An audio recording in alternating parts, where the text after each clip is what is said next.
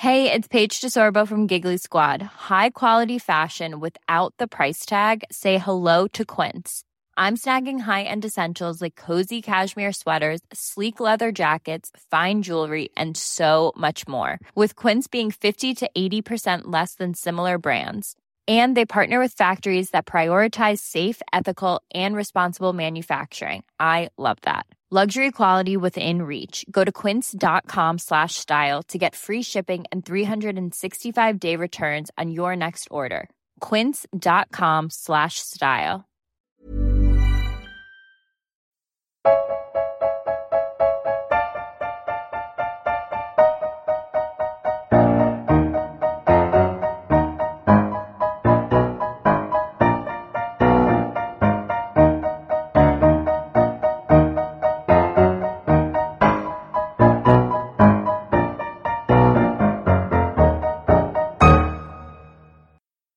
Welcome to this week's Failed Critics podcast. I'm Steve Norman.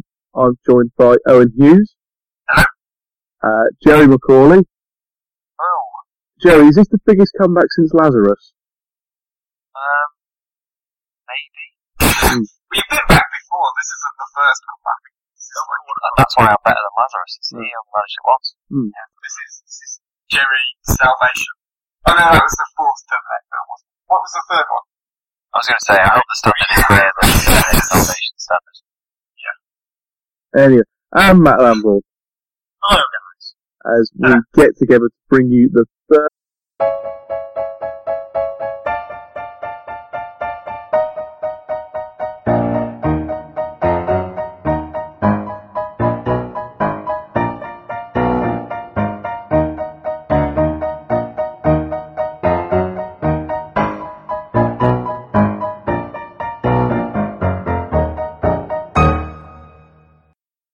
Welcome to this week's Failed Critics podcast. I'm Steve Norman. I'm joined by Owen Hughes. Hello. Jerry McCauley. Oh. Jerry, is this the biggest comeback since Lazarus? Maybe. We've been back before. This isn't the first comeback. That's why I'm better than Lazarus. It's the managed it once. Yeah. This is Jerry Salvation. Oh no, that was the fourth Terminator film, wasn't it? What was the third one? I was going to say, I hope the standard is higher than the Salvation standard. Yeah. Anyway, I'm Matt Lamborn. Hello, guys. As we get together to bring you the first Failed Critics podcast of 2015. Who knew we could go on for this long? Yes. It's not our 2015 episode, though. No, God Christ, I can't imagine what the state of us will be by the time that happens. There's plenty of new releases for us to review later on. Everything from Birdman and the Theory of Everything to The Woman in Black, Angel of Death. But before that, we are going to start with our first quiz of the new year. With it now being some semi-regular people or guests on the podcast, it's now going to take the form of me and Owen versus the guests. Owen is quizzing first. I am taking on the guests. So it's 2 against 1, very much in a blockbuster style format, I suppose. Yeah, pretty much.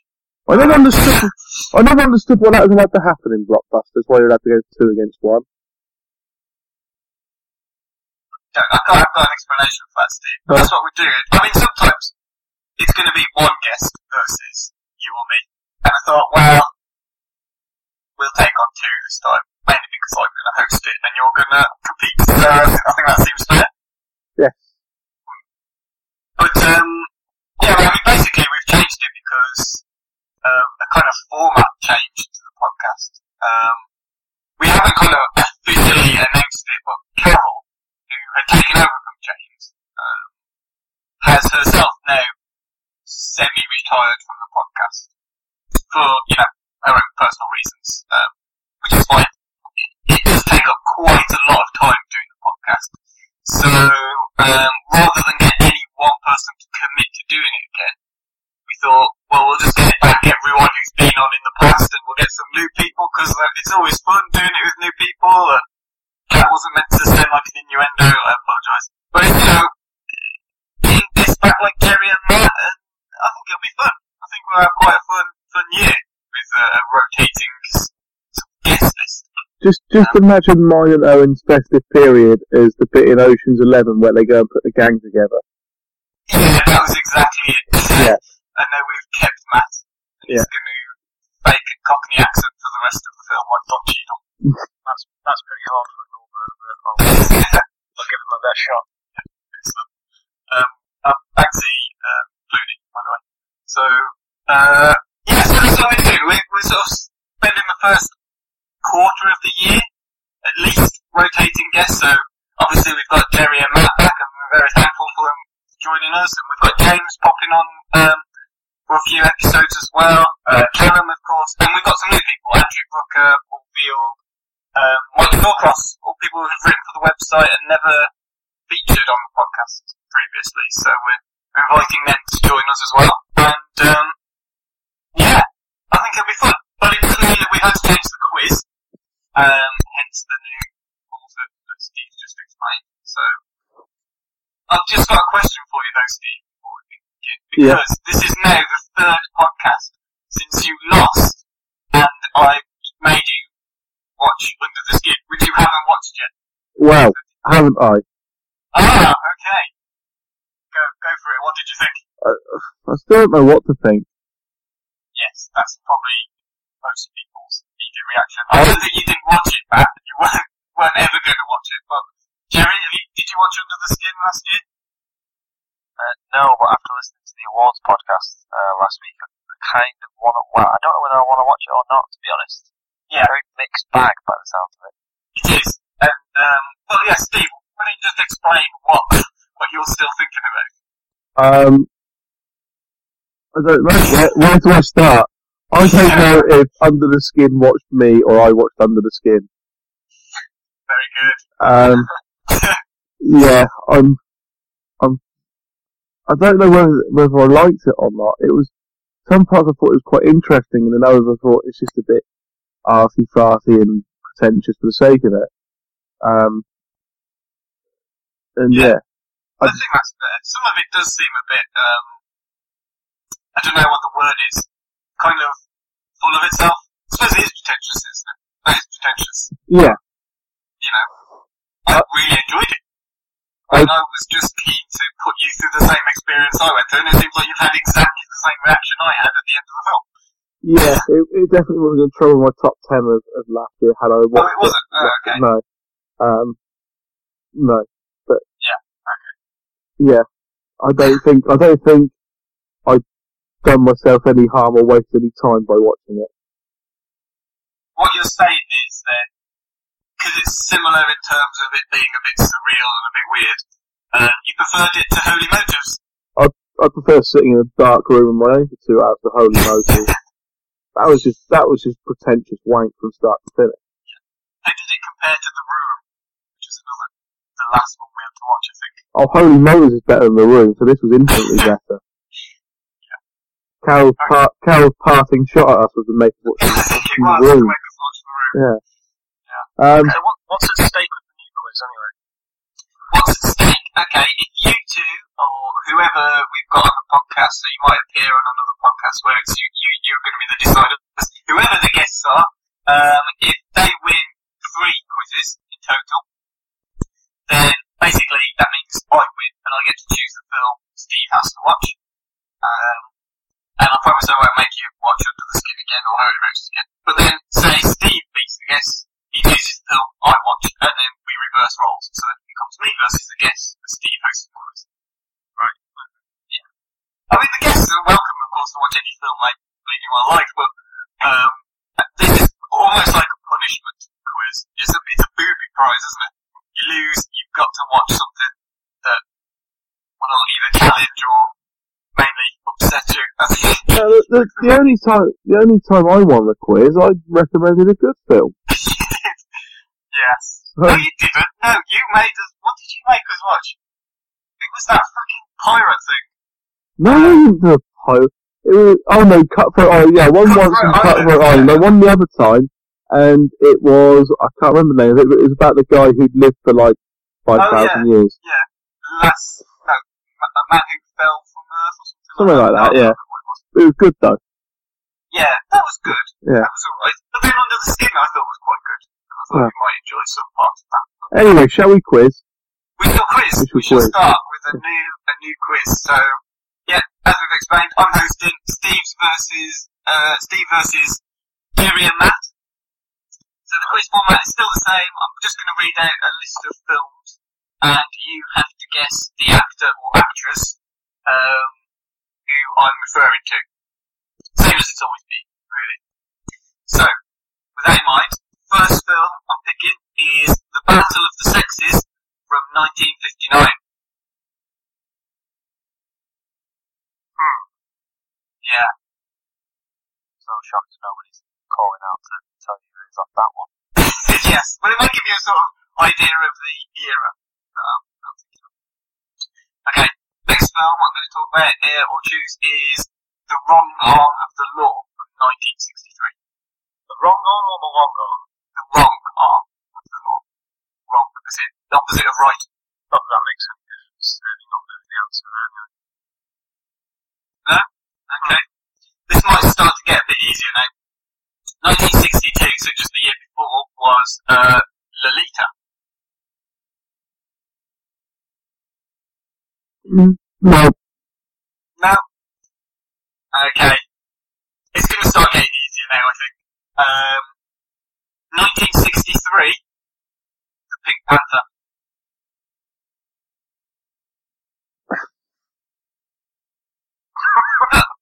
I am shocked. I can't remember his name. Is it Peter Sellers? Peter Sellers! It is! Well done, Matt. Oh, Peter Sellers is in Lolita.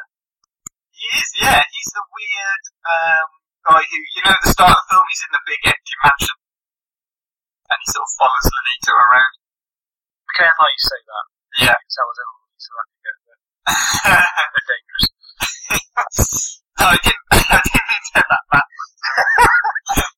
No. Yeah, he was in Lolita, and the next one I was going to go for was Doctor Strangelove, so I would have hoped you'd have got it by that point. Yeah. Well done, Matt. That's the guess 1-0 up. Steve's losing. High stakes. Exactly. Excellent. And now on to the news, and we have some Golden Globes related activity. Yeah. Well, the Golden Globes they've all been nominated now. Everyone's got the nominations, and the awards are on the 11th of January. On the 11th of January. So basically, that means between us recording this and recording our next episode of the podcast, the winners will be announced. So we're going to have a little bit of a chat about the nominations, I think, because we haven't really talked about the Golden Globes recently, because we've had other things going on, like the Christmas podcast and Bell Critics Awards and so on. But yeah, I mean, what do you guys think of the nominations? Shall I just run through some of the standout nominations for films? Yeah, go for it. Yeah, well, okay, well, drama, the 5 films nominated for Best Drama: Boyhood, Foxcatcher, Imitation Game, Selma, and The Theory of Everything. So obviously Foxcatcher's not out in the UK yet. But, you know, The Theory of Everything I think we'll talk about later on as well. Boyhood was very popular last year. Imitation Game was alright. Anyone seen any of these films? Seen The Theory of Everything. Oh, well, yeah, of course. Seen the Imitation Game. It surprises me that's been nominated, to be honest. The more I see other films that's going to be up for nomination, the more it surprises me it's up for nomination. Not that it's a bad film, it's not by any way, shape or form, but it just seems to me that there's better films. Yeah. Well, I mean, Benedict Cumberbatch as well has been nominated for Best Actor for his role in that as Alan Turing. I'd say, As well as Steve Carell from Foxcatcher as well. You know, I thought he was very good in it, but he took a while to warm to the role for me. I mean, I don't know how you felt about it actually, Steve. I think it's a fair nomination for Best Actor. I just wouldn't necessarily put it as in the Best Film category. Yeah. Well, another person who's been nominated for Best Actor, Jake Gyllenhaal, for Nightcrawler, is Lou Bloom. Matt, I know you love Nightcrawler as much as the rest of us. I mean, that seems like a fair nomination to me, more so than Benedict Cumberbatch. Yeah, I think he's more than deserving of his nomination there. I just can't help but feel that this is going to be one of those ones where he's unfairly overlooked due to the subject matter of the movie, if you like. It's not really award season material, is it? Nightcrawler, so there's going to be one of those ones, I think, where it gets a tremendous amount of nominations, but also is going to fall short for some of the more fanciable items that are up for nomination, which is a shame, really, because that should be one of his more career-defining moments, and definitely deserves his plaudits for it. Yeah. Well, I know you were a fan of Gyllenhaal's, Jerry, because I can remember talking about End of Watch on one of the podcasts you were on, and he was great. Yeah. I think he's terrific. I think I kind of touched on this in my review of Enemy as well on the site. We'll probably talk about it later, but I genuinely think he's one of the top actors around. So I mean, I haven't seen Nightcrawler yet. Very annoyingly, my other half watched it without me. Oh no! Yeah, I find it difficult to find an opportunity to watch it, but having heard you all raving about it last week, I want to watch it even more now. So he's brilliant. He's absolutely fantastic. He's brilliant in Enemy as well. I think with the release dates in the US, I think it's kind of fallen between the two award seasons, if that makes sense. Yeah. Because Enemy came out in March last year, and he's absolutely brilliant in Enemy. And I don't know why he's never got any kind of major award nods for it. It's a shame. But I'm glad he's nominated for something. Yeah. Well, I'm not sure how well Enemy did on festivals, because it didn't really seem to get much many screenings anywhere. But especially in the UK. It's an odd one. I mean, it's kind of, I think as well, because it was partially funded by Canada, partially funded by Spain. It's never going to be like a mainstream Hollywood film. I think it suffers from that. But then again, I didn't think Prisoners got that much press and popularity. But yeah, that's fair obviously as well. Yeah, he was brilliant in that as well, actually. Anyway, so the actresses who've been nominated, Jennifer Aniston has been nominated for something called Cake, which I've never seen. Yeah. Some of these ones, people want to be decided, don't they, to be fair. And this is drama. This is motion picture drama. They have a separate category for musical or comedy. So, a serious role for Jennifer Aniston sounds a bit odd to me, but, as I say, I've not heard of it. I've not seen it yet either, but, it's quite nice, isn't it, when you see that, Steve Carell's been nominated in the actor category for drama, and she's been nominated as actress. Definitely. Reese Witherspoon in there as well. It's good that there's kind of a few A-lister comedy actors and actresses who seem to be doing well at doing the other side of it, if you know what I mean. Well, yeah, definitely. I mean, I know Benedict Cumberbatch is very, he's mainly a serious actor, but he used to have a role in comedies. He used to do radio comedies and a couple of TV things, a couple of TV appearances in comedies. So they've all sort of started out around that scene, I think. But yeah, no, you're definitely right. Amongst people like Rosamund Pike and Julianne Moore, to see Jennifer Aniston and Reese Witherspoon is quite good. But the best musical or comedy nominations: Birdman, Grand Budapest Hotel, Into the Woods, Pride, and Vincent. I'm going to talk about Birdman later. So, spoiler alert, I loved it. I thought it was really good. But the other four films: Grand Budapest Hotel, Into the Woods, Pride, and Vincent. What did you guys make of those? I'm really pleased to see Pride in there. Have any of you seen it? No. Well, I have been aware of the controversy recently about removing anything that relates to homosexuality on the DVD cover in America.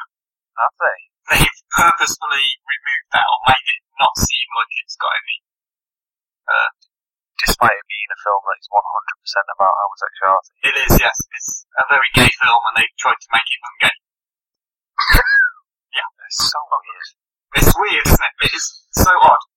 But there you go. But yeah, another one that seemed to be adored by everyone who saw it. It's a great little film, actually. Really good. It's a very British film, without wanting to sound patronising. Like, it's got that nice, British feel-good film vibe. It's very much in the strain of, like, Blast Off and The Full Monty and that kind of way of making films. It's really, really good.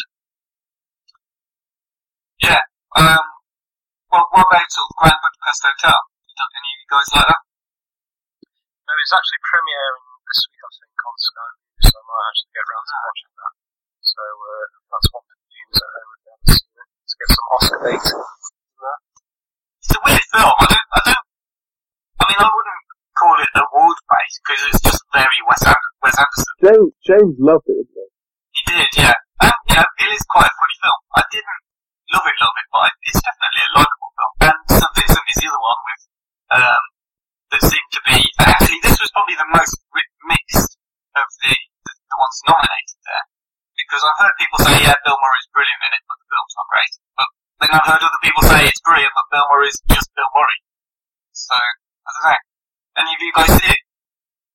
Yeah, I'm probably in the sort of the latter category.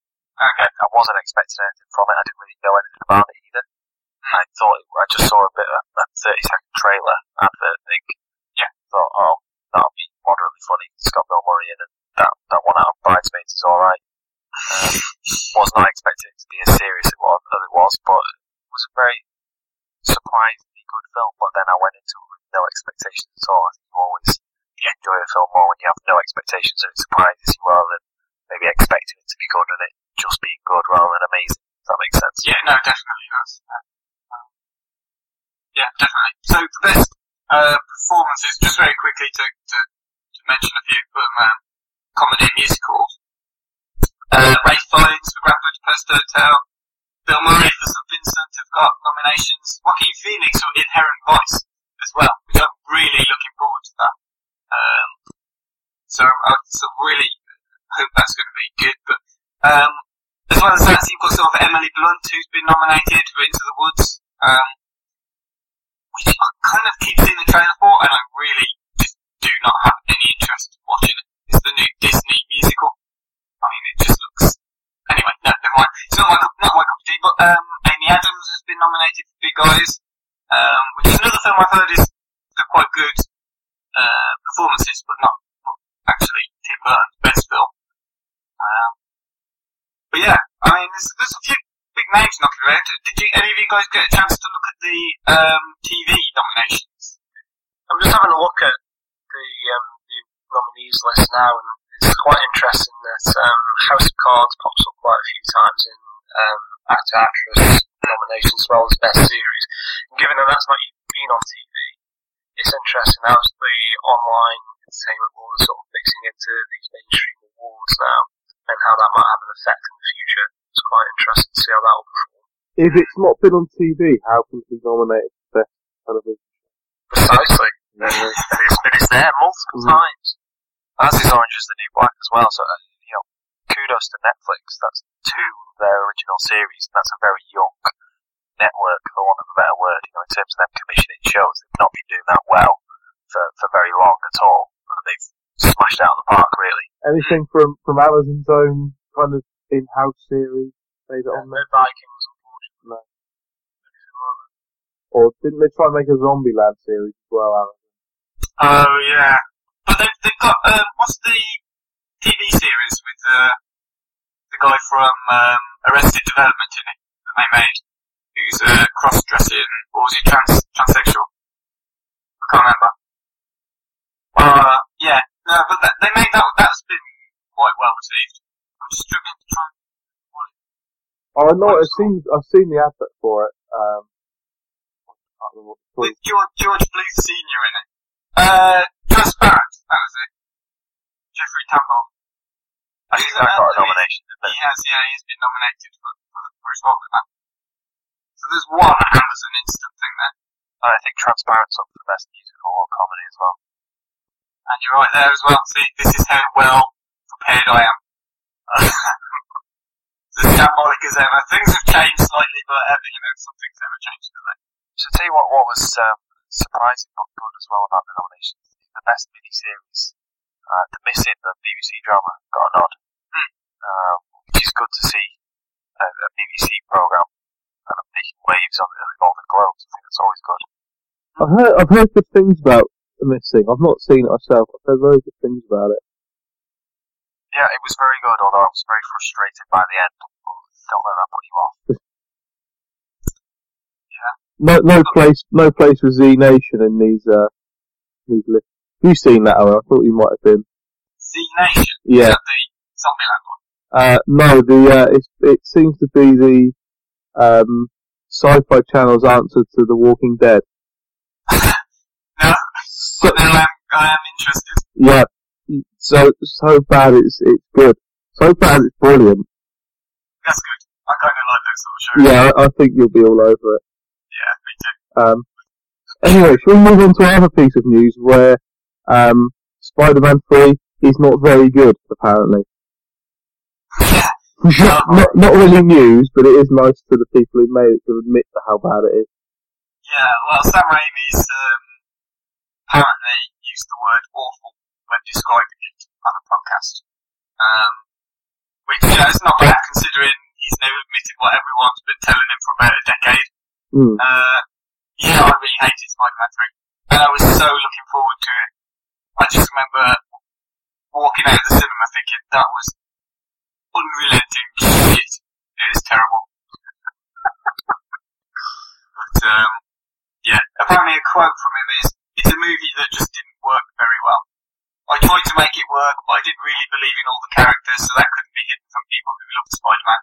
If the director doesn't love something, it's wrong of them to make it when so many other people love it. That's a quote of his. At that point, if he doesn't love it, then it's gonna show. So, really, he shouldn't have made it, I think. Or, I know sometimes they're contractually obliged to turn things into trilogies, but, I'm also aware sometimes these things do go wrong. You try to set out with good intentions, but it's also one of those things that was rumoured at the time that he didn't want half the characters in the film, like Venom. He didn't want to use Venom at all. He didn't want to bring back James Franco for it either. He wanted to have it as just Spider-Man and Sandman. And they said, no. I might have got the characters mixed up there. I'm trying to go on my memory from what I read about it about 10 years ago, but I think half of it was he was forced to include characters he didn't want. But yeah, it is such a terrible film. Whatever his excuse is, it's one of the worst movies I've seen in cinema. It'd be nice though if a few more directors were as honest as that. George Lucas. Yeah. You shit.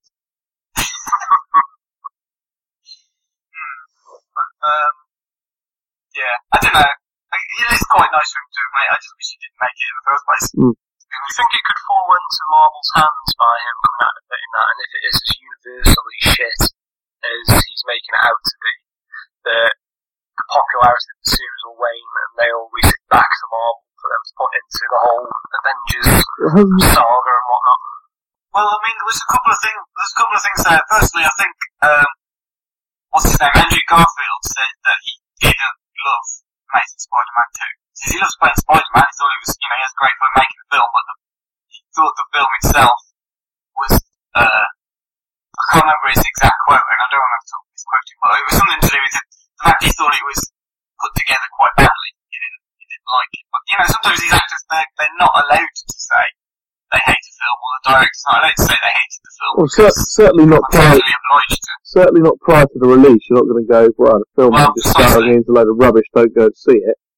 Well, yeah, that's the other thing. And the other thing, of course, is that the supposed leaks from the North Korean hackers who said that Spider-Man might be planned to feature in an upcoming Marvel film. I think wasn't it Captain America 3, the Civil War storyline film, of which in the comics apparently Spider-Man is a major part. He's integral to the story in Civil War. It basically becomes Spider-Man versus Spider-Man, which, considering as Marvel don't have the rights to Spider-Man, would be a bit odd. They just have to use someone else. But, yeah, so, it could happen, I suppose. And there's always talk of loaning Spider-Man from studio to studio. It makes sense if they can do that financially for Sony, who are on their arse. Yeah, basically, that's the crux of it, is that they are on their arse, as you so perfectly described it. And it would make sense for them to, rather than waste money on an Amazing Spider-Man 3 film that will flop, just give him to Marvel. Sell him. Do you think it'd flop though? I think that's one of those things that people will always go and see. Do you think so? Yeah. Like people go and watch Transformers, don't they? And they're absolutely shit. None of them have been good. So it depends on how many films a year. Yeah. Well, I don't know. But yeah, Spider-Man's, well, I suppose you're right, he's one of those characters that... I hate to bring it to you, but the highest grossing UK box office film last year was Transformers. Yeah. Anyway, God bless the kids. shall we move on from this, have a quick break, and then get on to the raft of new releases we've got to wade through.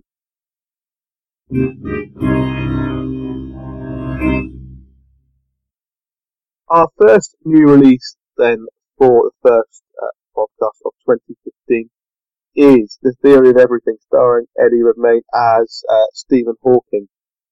Owen and Jerry, you've both seen this, haven't you? Yes.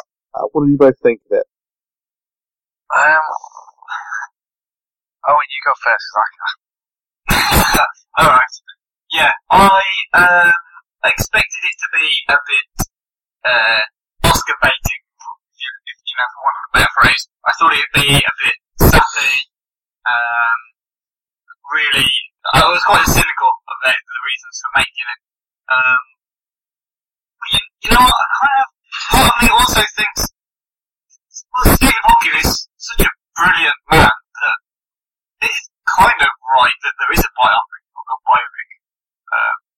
of his life and his achievements, because he's a remarkable fellow. And actually, it's decent. I thought it was okay. Mainly because that Stephen Hawking's just the life he's led, and he's such a humorous chap in real life anyway, and they've managed to capture that on screen. I thought Eddie Redmayne was good, as good as he can be, without going full retard. Yeah. Oh, not much. Yeah. Well, yeah. I'd like to distance myself from that. Yeah, but you know, the phrase from Tropic Thunder with Robert Downey Jr. that you never go full retard. And it's a joke, but yeah, it was a joke. But Eddie Redmayne, I thought he was good. But he's as good as someone's going to be when they're playing that kind of character. Do you know what I mean? Yeah. My problem with it was, I thought Eddie Redmayne was good, but I just think on a human level, I didn't care too much about Stephen Hawking. Yes. And I think part of the problem is that he's super famous. You know what's going to happen. So like early on, when he first becomes ill and he's given 2 years to live from motor neuron disease, I was thinking, well, there's no real dramatic tension here.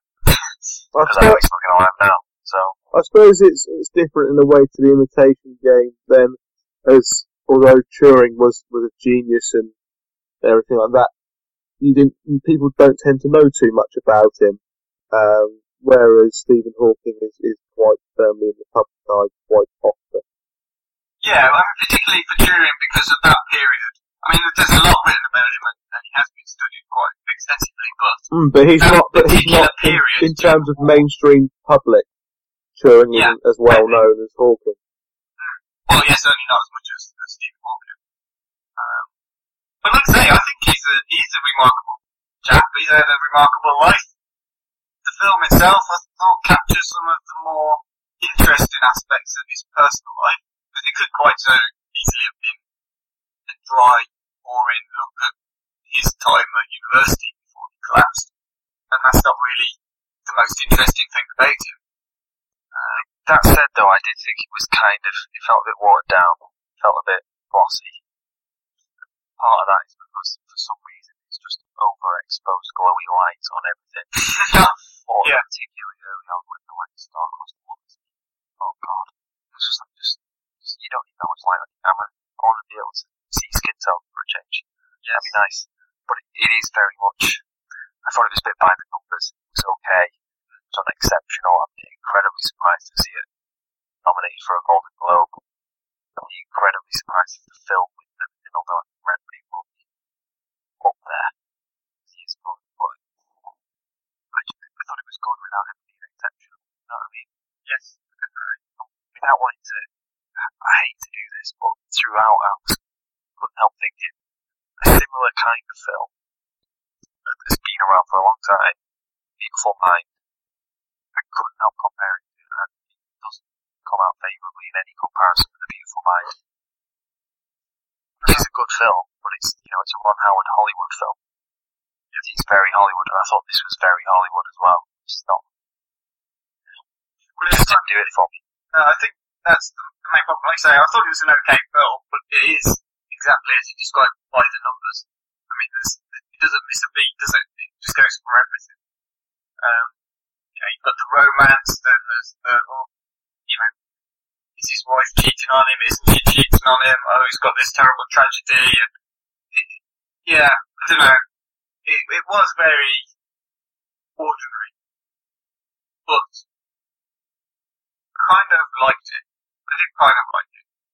I didn't really care too much for his wife either. I know everyone's going mad about her performance, but Oh yeah, Felicity Jones. I just couldn't connect with her either. Connected with her slightly more than Stephen Hawking. Just something about the story was just a little bit. Yeah, It was nice. It was a Hollywood on-screen thing, but I never really got involved. no, I think that's a fair comment. She basically is his help with occasional romantic bits at the start. And, that's all she seems to be. They do try to develop the character, I guess.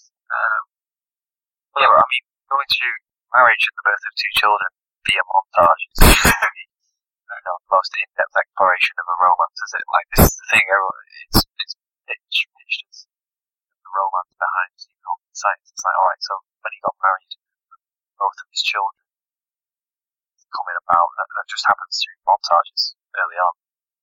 Which is a bit, I don't know, if you're really going to look at the day-to-day struggle of their married life and how they did it, it just picked up vignettes like dinner party and stuff. It didn't really go into the nitty-gritty enough early on for me to care later on when they tried to go a bit more in depth, if that makes sense. No, it does, definitely. I don't think the supporting cast was particularly noteworthy either, by the way. Mentioning Felicity Jones, but Simon McBurney, his father, didn't really like his performance, I have to say. I didn't think he was not that he wasn't particularly good, I thought he was a bit annoying. I don't know whether his character was meant to be annoying or whether it was just his performance, but there was something about his mannerisms, like you kind of, at one point it suggested that he's not really accepted what's happened to Stephen. Because there's a point where Stephen Hawking and his wife Jane go to visit Stephen's parents, and they've not even bothered installing like a ramp up the stairs. They still have to try and carry him up these huge amount of stairs or steps. And it's one of those things like you said, Jerry, that they just gloss over. There could have been more to it. But even the performance of the character, I think really, the only reason I got the idea that, okay, this is meant to be him not accepting what's happened was through Felicity Jones' his character, not through him. He was like a prop, basically. Yeah. I don't know, maybe I'm being a bit harsh on it. Overall, it's probably worth watching, but don't go out your way. There's better stuff in the cinema at the moment. Yeah, definitely. Okay. Up next then is Birdman, starring Michael Keaton and Edward Norton. Owen, you've seen this, haven't you? I have seen this, yeah. I watched it last week, and I've been struggling to think about how to review it ever since, actually. It's receiving a lot of positive reviews and possible, or a bit of Oscar buzz, I believe, as well. Is that justified in your mind? Completely, yeah, it is. I loved it. As I said a bit earlier in the podcast, I'll very quickly try and explain it to start with. It's directed by, I'm going to try, Alejandro González Iñárritu. It is now. It is now. Yeah. It just has to accept that. Yeah, thank you very much. But he's a Mexican director, probably at a push, best known for his film, the brilliant Amaras Perros. Although all of his films, I think, are highly regarded. Beautiful with Javier Bardem and 21 Grams of Babel, they two are all very well received. However, I've only seen Amores Perros of those, and Birdman is, I think, his first attempt at a comedy. I'm quite hesitant to describe it as a comedy though, because it's not a traditional comedy film. It's just a bit odd. It's very peculiar. Yeah. I mean, so unlike the title probably suggests, it's not actually a superhero film. It's not actually about a superhero called Birdman. It's about an aging actor played by Michael Keaton, who used to be in a trilogy of blockbuster superhero films 20 years ago, playing the character Birdman. Kind of mimicking his career with Batman. However, he's now older, he constantly hears the sarcastic voice of Birdman in his head, with everything he tries to do, sort of nagging at him, criticising him. But he's trying to kind of have a go at making something of his career now by putting on a show on Broadway. And he's attempting to adapt the Raymond Palmer story, what we talk about when we talk about love. And he's the writer, he's the director, and stars just in the leading role in this production. So it seems kind of boring when I say it like that, but the genius in the film is more about the way that it's made. So it's almost 2 hours long in total, I'd say. But the plot takes place over the course of 3 days. However, it's all filmed as if the whole movie is just one long continuous single shot. So, like Rope, Hitchcock's film Rope. It all seems like it's just one shot. However, it only spans 3 days. So, it's 2 hours long, spans 3 days, but it's all like one single shot. It's a bit weird, like I say.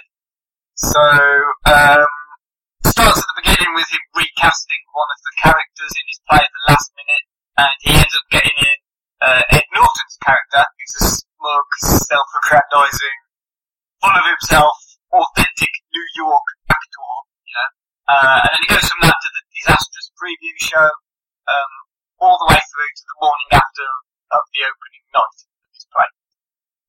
And, honestly, it's absolutely fucking brilliant. I loved it. I loved the soundtrack, which is mainly just one bloke banging on a drum set in a kind of jazz percussion sort of way. And then he occasionally actually pops up and film himself playing the drums. I love the acting in it. I can't really decide who was better between Keaton and Norton. I think this tops any performance of theirs in the past. Even better than he was in American History X, by the way. Norton. But Keaton's just sensational. He absolutely is sensational. He's extremely funny. He's manic. I mean, you can see he's completely absorbed in his role.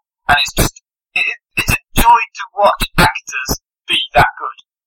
And, actually I can tell you what, it's like watching the guy who played Beetlejuice now fulfilling his potential as an actor, in his sort of comedic, weird sort of films. Rather than the guy who was wasting away his potential in shit like White Noise. It's that kind of, that's how it feels. But the support cast in this are all fantastic. Naomi Watts is in it, Emma Stone, Andrea Riseborough, Zach Galifianakis. I can't pronounce that one. I'm giving up on pronouncing them properly. But, they're all fantastic. Some of the shots used are just breathtaking as well. I can't fathom how some of the scenes were even filmed. I mean, there's one scene where one minute you've got a camera pointing at the roof of a building, and then it glides down the side of the building backwards and goes across the street, and it goes in through a window on the opposite side, and then films the next scene. And it's just, I don't know how it's done. It's obviously like tricks, and I'm gonna have to research it more and I really want to research it more, because it's just one of those films that was mind-boggling and brilliant. But yeah, I just loved it. Most of it. There's some bits I wasn't so keen on, some of the dialogue occasionally. I mean, I liked Emma Stone's performance, playing Keaton's recently out of rehab daughter. I liked her performance, but not so much some of the things that the character did on screen. But it doesn't detract, it's still an overall amazing film.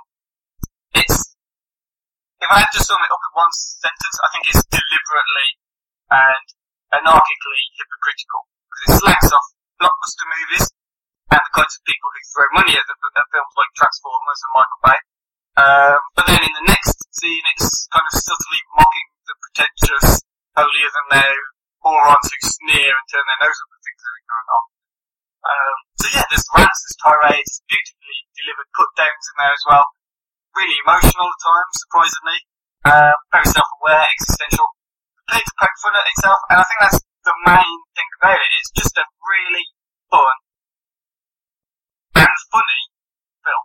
I loved it. Okay. Next is The Woman in Black, Angel of Death, sequel to The Woman in Black, from a few years ago, starring Daniel Radcliffe. He's not in this one though. It's a prequel. You don't have to have seen the first one to kind of understand this.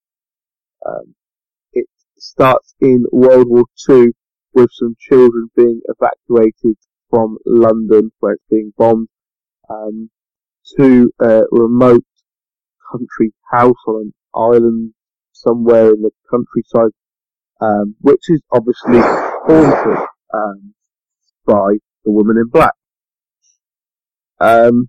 It is, like many horror films now, filled with plenty of jumps and bangs and things popping out of nowhere to make you jump, but doesn't leave you kind of creeped out. I think as James said many times before, horror films, he likes them to make him run up the stairs a bit quicker at night. This one isn't going to do that. Like many horror films, it's not going to make you stay awake. It's not going to keep you awake. You're going to kind of forget about it almost as soon as you walk out of the cinema. But in terms of making you jump, it does that plenty. It does it well. But it just doesn't have a lasting effect. There are a couple of creepy moments, or unnerving moments, with children trying to commit suicide and things, which is generally quite creepy. But yeah, it's just, again, another modern horror film that kind of plods along, does its job, but doesn't do it well. It does it okay. The performances.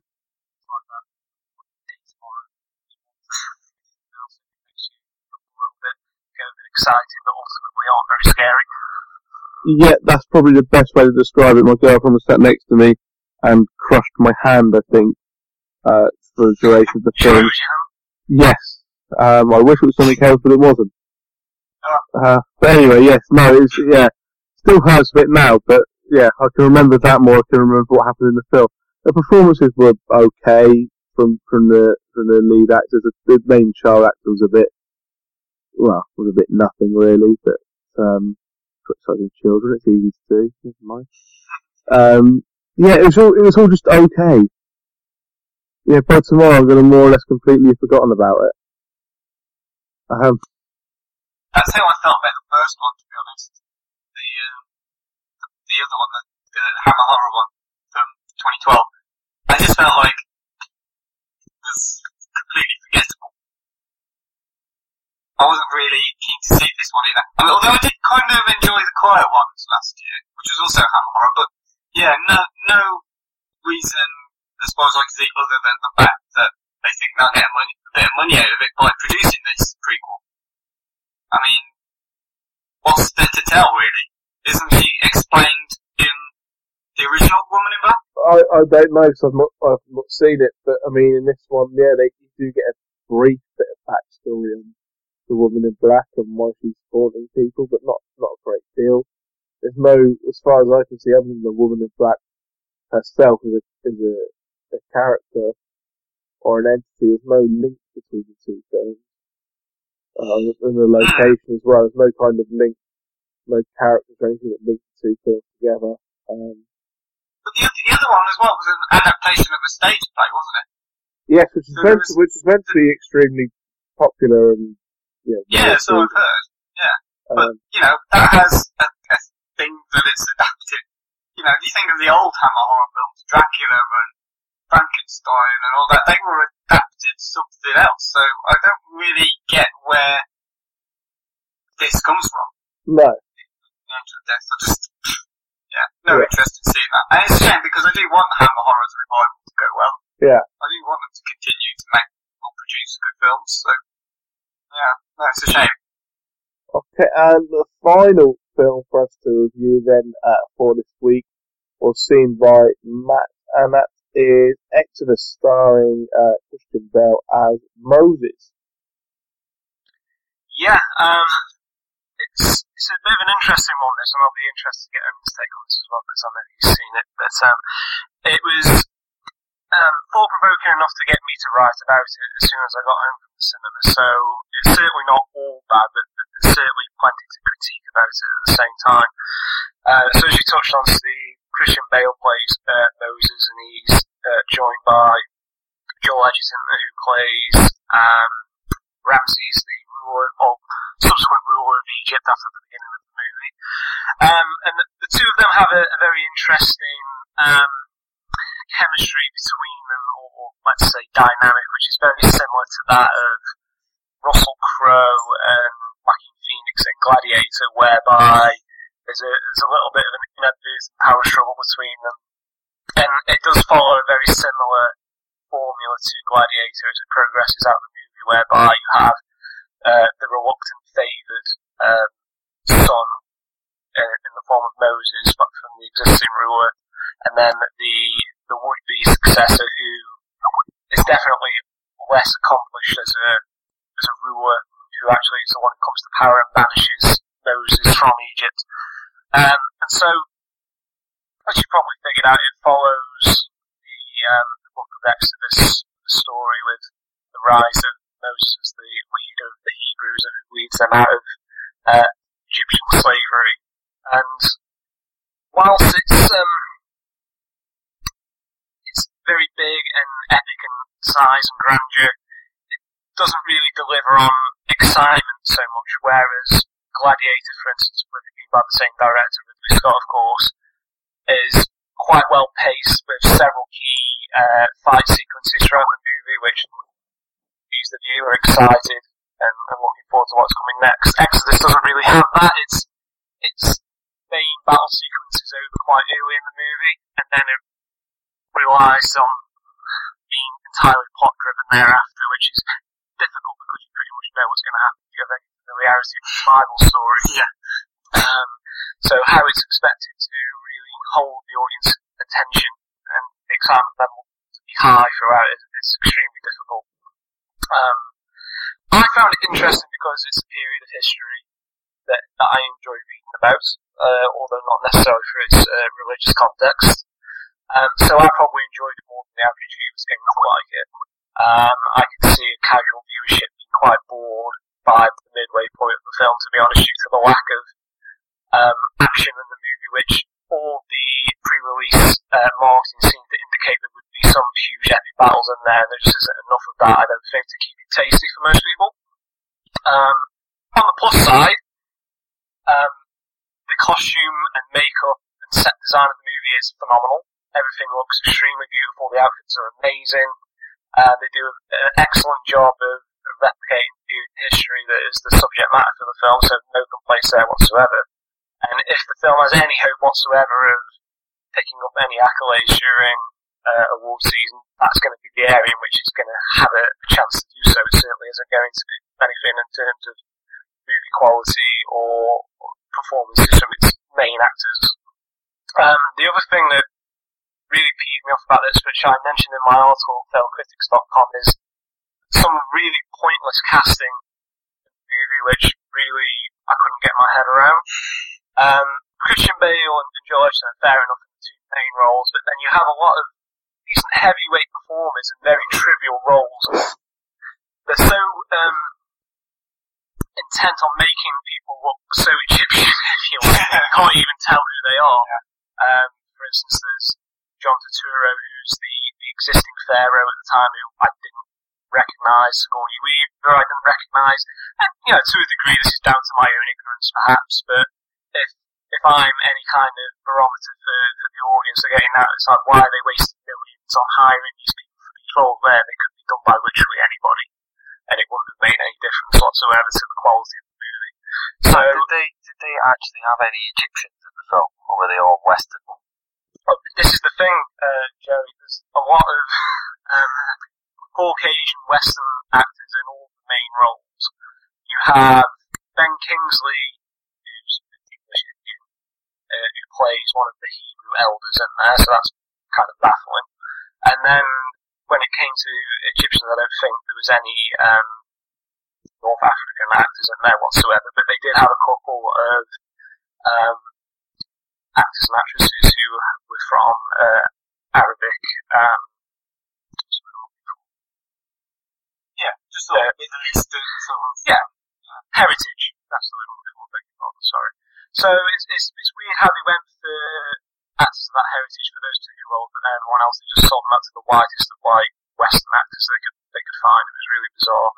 And that was a point of contention for me. And the story itself really does lean very heavily towards the Zionist stance of the story.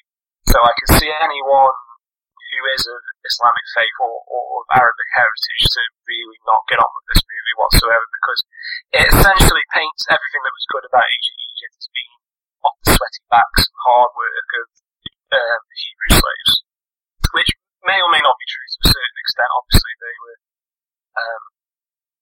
treated very badly, but I think the ancient Egyptian empire was responsible for a lot more good in the world than probably bad. But it certainly doesn't highlight the regime in that way whatsoever. What did you think of it, Aaron? I thought that... Can I just be honest as well, just for something? I fell asleep in the cinema. For what I thought was just about 5 minutes. That's the first time I've ever fallen asleep in the cinema. First film that's ever made me doze off. And I thought I'd fallen asleep for 5 minutes. And then when I was reading a review today, I thought, I don't remember that happening. So I must have gone for about 20 minutes. Just a full-on kick during this film. It was boring as hell. That's what I thought of it. It was really dull. Really incredibly dull. The first, I don't know how long it was, probably 20-25 minutes, was okay. It suffers the same problem. You mentioned a little bit that the sets are brilliant. The costume design's fantastic. I thought the acting was pretty good, although it is a bit weird how you've got people like Ben Mendelsohn and Aaron Paul and Ben Kingsley putting on these strange accents and are a little bit tapped. That basically makes them Egyptian, apparently. But aside from it was okay to start with. It was fairly interesting. You mentioned John Edgerton as well as Ramses, who was much better than I thought he would be. And I thought him and Christian Bale worked quite well opposite each other too. But there's the moment, it's called Exodus, everyone knows the story of Moses, so I'm not spoiling anything. The moment he is booted out, the moment he's exiled, Moses is exiled, I thought the film really went downhill. And then everything involving him turning into Rambo in the desert to meeting his future wife, and then the time jump and the mountain stuff, I just found it really tedious. Even when the plague stuff was happening. This is the bit that is supposed to be interesting. This is supposed to be the exciting, entertaining, intense moment. And it was kinda just nothing. There was a couple of bits during the plague scenes where I let out an audible gasp and said I thought they were quite impressive. Only because I thought there was something bigger coming towards the end, a big climactic event. And what you're given right at the end simply wasn't good enough. It didn't live up to the massive amount of waiting around you have to do it, and like you say, go through these isolation scenes with Moses talking to himself constantly, and just not enough is happening in the movie. And I think as a highlight, they do a good job of profiling the sort of maniacalism of Ramses as he becomes more and more power-driven, as he remains in control, and how his ignorance in regards to the warnings he's getting from the plagues, and he just chooses to ignore them. But even his turn from being okay, he's got slaves and he's not a very nice person. He goes from being, well, he's just a spoiled prince to becoming a, paranoid ruler who's quite aggressive at the end, as it turns out. It's just sort of a switch and it happens and that's it. Yeah, well, there's a massive contradiction in the movie though when, again, not to overly spoil for people who haven't seen it yet, but right at the beginning of the movie there's a scene whereby Ramses is nearly killed in the opening battle and there's a legacy given by some sorceress at the beginning that says the future ruler will save the existing ruler in the next coming battle. And Ramses is very paranoid about that particular prophecy. Whereas later in the movie, once he's king, and he's been given all these warnings by the number of plagues that hit us, he chooses to completely ignore them.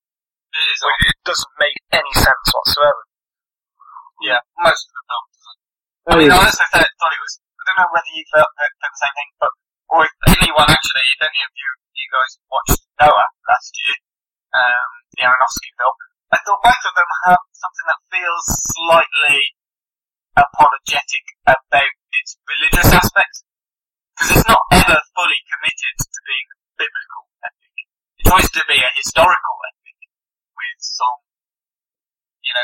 Christian, or as this case is here, sort of Hebrew, Jewish overtones to it. There's not any point in the film where there's a lot of talk about faith, a lot of talk about God in particular, and obviously with Moses and his relationship to it. But at the same time, it could just be there are a lot of people who are fully they believe in God, and you also then got Moses who goes from being probably atheist almost, on the verge of being atheist, to fully believing in God when he has a bump on the noggin, and that's what sends him that way. Do you know what I mean? It's kind of, it could be explained away as a lot of coincidence. Yeah, I agree with that, yeah. It's not an overwhelmingly holy presence about the movie, which, if that's what it was trying to get at, it didn't deliver on whatsoever. Okay, a couple more films to review quickly then before we finish up. Jerry has seen Enemy, which has been out for a while in some places, but Jerry got to see it this week. Yeah, well, I did actually see it last year in preview with the UK and Ireland are actually literally the last places in the world to get this film released. It's bizarre why it's been released, I don't know, I can only assume there must be some kind of distribution problem or argument. The main thing you need to realise is that while it's taken a long, long time, and it's probably freely available on the internet as well by now, it's also being streamed by the studio at the same time as it's being released in a general kind of cinema release, which is, we've talked about this before, it's happened a few times, hasn't it, where a film gets a simultaneous home and cinema release. Now I find it very interesting that that's happening. It's a very big challenge to the model. Whether you want to go out and watch it or watch it at home, fucking watch it. Apologies if this is meant to be a PG podcast, but the more I think about this film, and I watched it kind of last, I don't know, May maybe, the more I need to watch it again. It's fantastic. It's absolutely brilliant. You can't talk about it too much because you don't want to give it away. But basically, Jake Gyllenhaal plays both of the main characters. Where he essentially finds someone who looks exactly like him and starts to explore it. There's loads of different interpretations as to what their relationship between the two of them is, about reality. It's brilliant. It's similar to nothing I've ever seen, but also similar to everything you've seen in the kind of thriller, psychological horror genre. And I just wish someone else had seen it so we could try and figure out what the hell happens in it. It's kind of like an art house, David Lynch, Paul Thomas Anderson, Christopher Nolan film. Does that make sense? I don't know how that... It sounds fucking brilliant for me. It's fantastic. I mean, it's out. I doubt it's getting a major kind of circulation. I've seen it actually popping up on my social media feeds, like on Facebook. I've had a couple of adverts through on my Facebook just to say that it is streaming at home as well. It's absolutely worth seeing. I'm probably going to go and watch it again, just because I think you need to watch it 2 or 3 times to really get your head around it. It's just mad. It's crazy. The ending, you'll just sit there in silence for about 5 minutes at the end, trying to figure out what the fuck you just watched.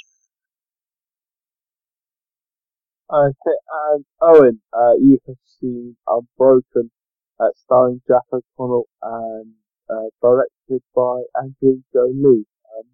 Tell us about that one quickly. I'll just do it quickly because, we're running out of time for one.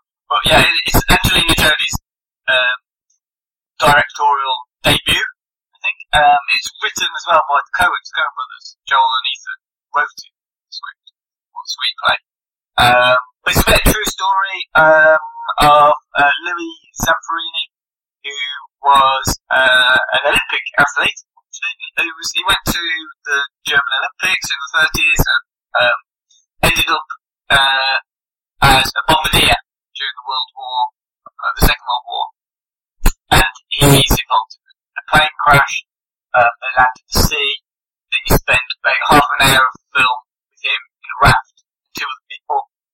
Actually, the actors in it I thought were very good, alongside Jack O'Connell, who himself was brilliant. But Domhnall Gleeson, who seems to be in quite a lot of things, actually. He seems to be popping up all over the place. But he was also in it and very good. But yeah, no, it's just all about Jack O'Connell, really, as Louis Zamperini. He's brilliant. But after they've drifted about on the sea for a while, they end up in a Japanese prisoner of war camp. So when I was watching it, I just thought, well, this is just like 1,000,001 other Japanese prisoner of war films. Because the first half of the film is it's just like a survival film with clips going back to his history, his childhood and his sort of family and things like that. And then the second half of the film is all set in this Japanese prisoner of war camp. And the pace of the film is suddenly just goes very slow. It's very, very slow. But you know, it's okay. It's alright.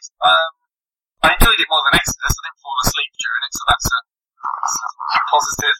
But it's just a bit of a mixed bag overall. It also, one of the things that I noticed whilst watching it, it seemed very precise. You know, everything that Angelina Jolie was doing seemed to a very keen and very specific rule book. You know, the way it was shot, the angles even that were used to shoot certain scenes just seemed very, I mean, it seemed technically good. It just it didn't seem very inspirational. But yeah, basically it's saved by having terrific performances and quite a touching story, all told. Drags a bit, just definitely drag a bit through the prisoner of war camp. Some of it, like I say, a bit obvious, a bit simple, but it is a true story, so I suppose they just tried to tell what happens to it. And Jack Gyllenhaal really is brilliant. I really liked him in 71 last year and Stardom. And I know you watched them both as well, Steve, and you sort of, or you watched 71, I think. Yeah. And also, he's brilliant in that, isn't he? He's very good. He is, yeah, very good. But in this, he's playing an American, so he's got an American accent, or an Italian American. And, doesn't matter. This is probably his best performance. It's a very, I mean, you just know exactly what kind of film it's going to be like.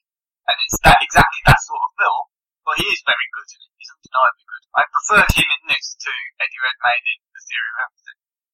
I think he's got a very bright future ahead of him. Okay. So that's all for our new releases. I think it's enough there to keep you going, get you into the cinema and see 1 or 2 of them. Before we go quickly, we're just going to run through our recommendations for the week ahead. I'm going for Saturday night, ITV, 9:20 and Skyfall. Owen? I'm going something, let me start again, shall I? I'm going for something called Drug War, which is on Film 4 on Friday, 11:10.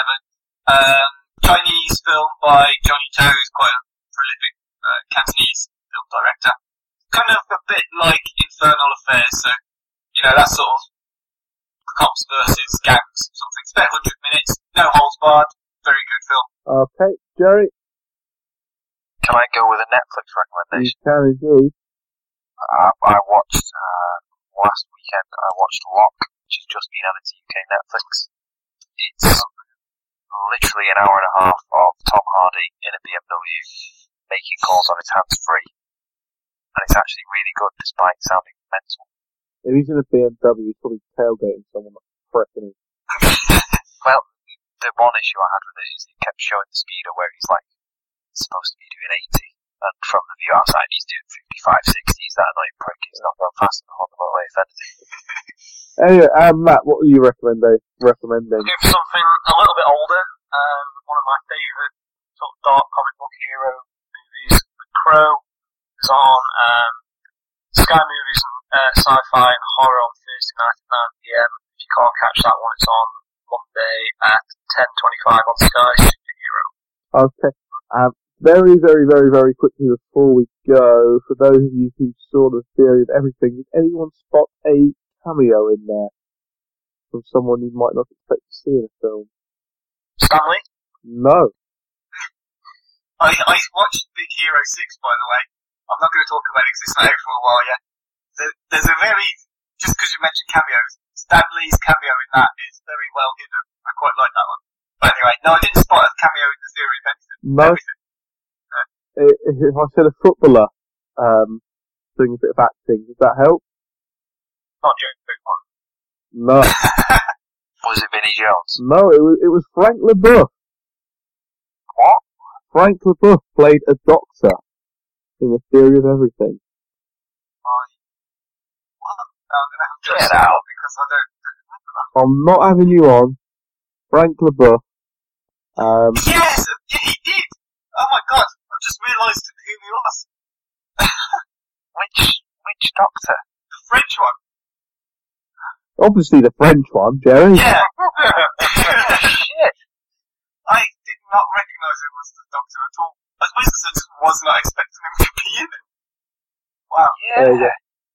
We should have got that because he is bald. It's not Yeah. All slightly stubbly and French. Yeah, slightly. Yeah, so, Jerry, has that blown your mind more or less than Big Mo and EastEnders being, Planning for your next trip?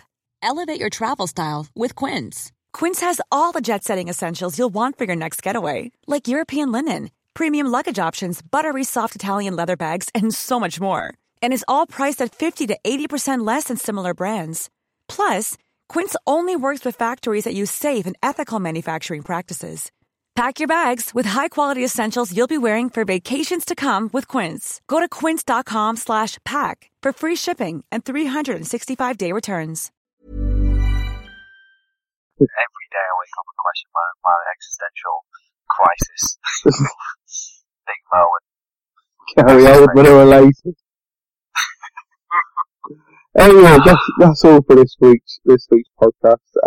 We'll be back next week with another one and some Golden Globe results to go through. Thanks to everyone who's listened, and the website you can www.critics.com.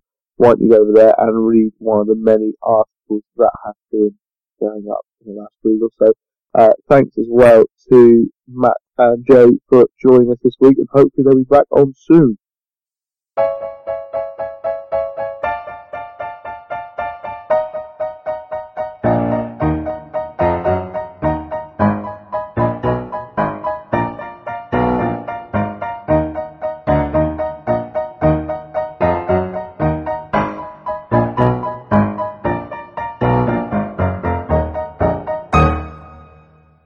That's what we're doing. I mean, sometimes it's going to be one guest versus you or me. And I thought, well, we'll take on two this time, mainly because I'm going to host it and you're going to compete. So I think that seems fair. Yes. But, yeah, I mean, basically we've changed it because a kind of format change to the podcast. We haven't kind of officially announced it, but Carol, who had taken over from James, has herself now semi-retired from the podcast for, her own personal reasons, which is fine. It does take up quite a lot of time doing the podcast. So, rather than get any one person to commit to doing it again, we thought, well, we'll just get back everyone who's been on in the past and we'll get some new people, because it's always fun doing it with new people. That wasn't meant to sound like an innuendo, I apologise. But, getting this back like Jerry and Matt, I think it'll be fun. I think we'll have quite a fun year with a rotating guest list. Just imagine mine and Owen's festive period as the bit in Ocean's 11 where they go and put the gang together. Yeah, that was exactly it. Yeah. And then we've kept Matt, and he's going to fake a Cockney accent for the rest of the film like Don Cheadle. That's pretty hard for a Northern, but I'll give it my best shot. Excellent. Back to Clooney, by the way.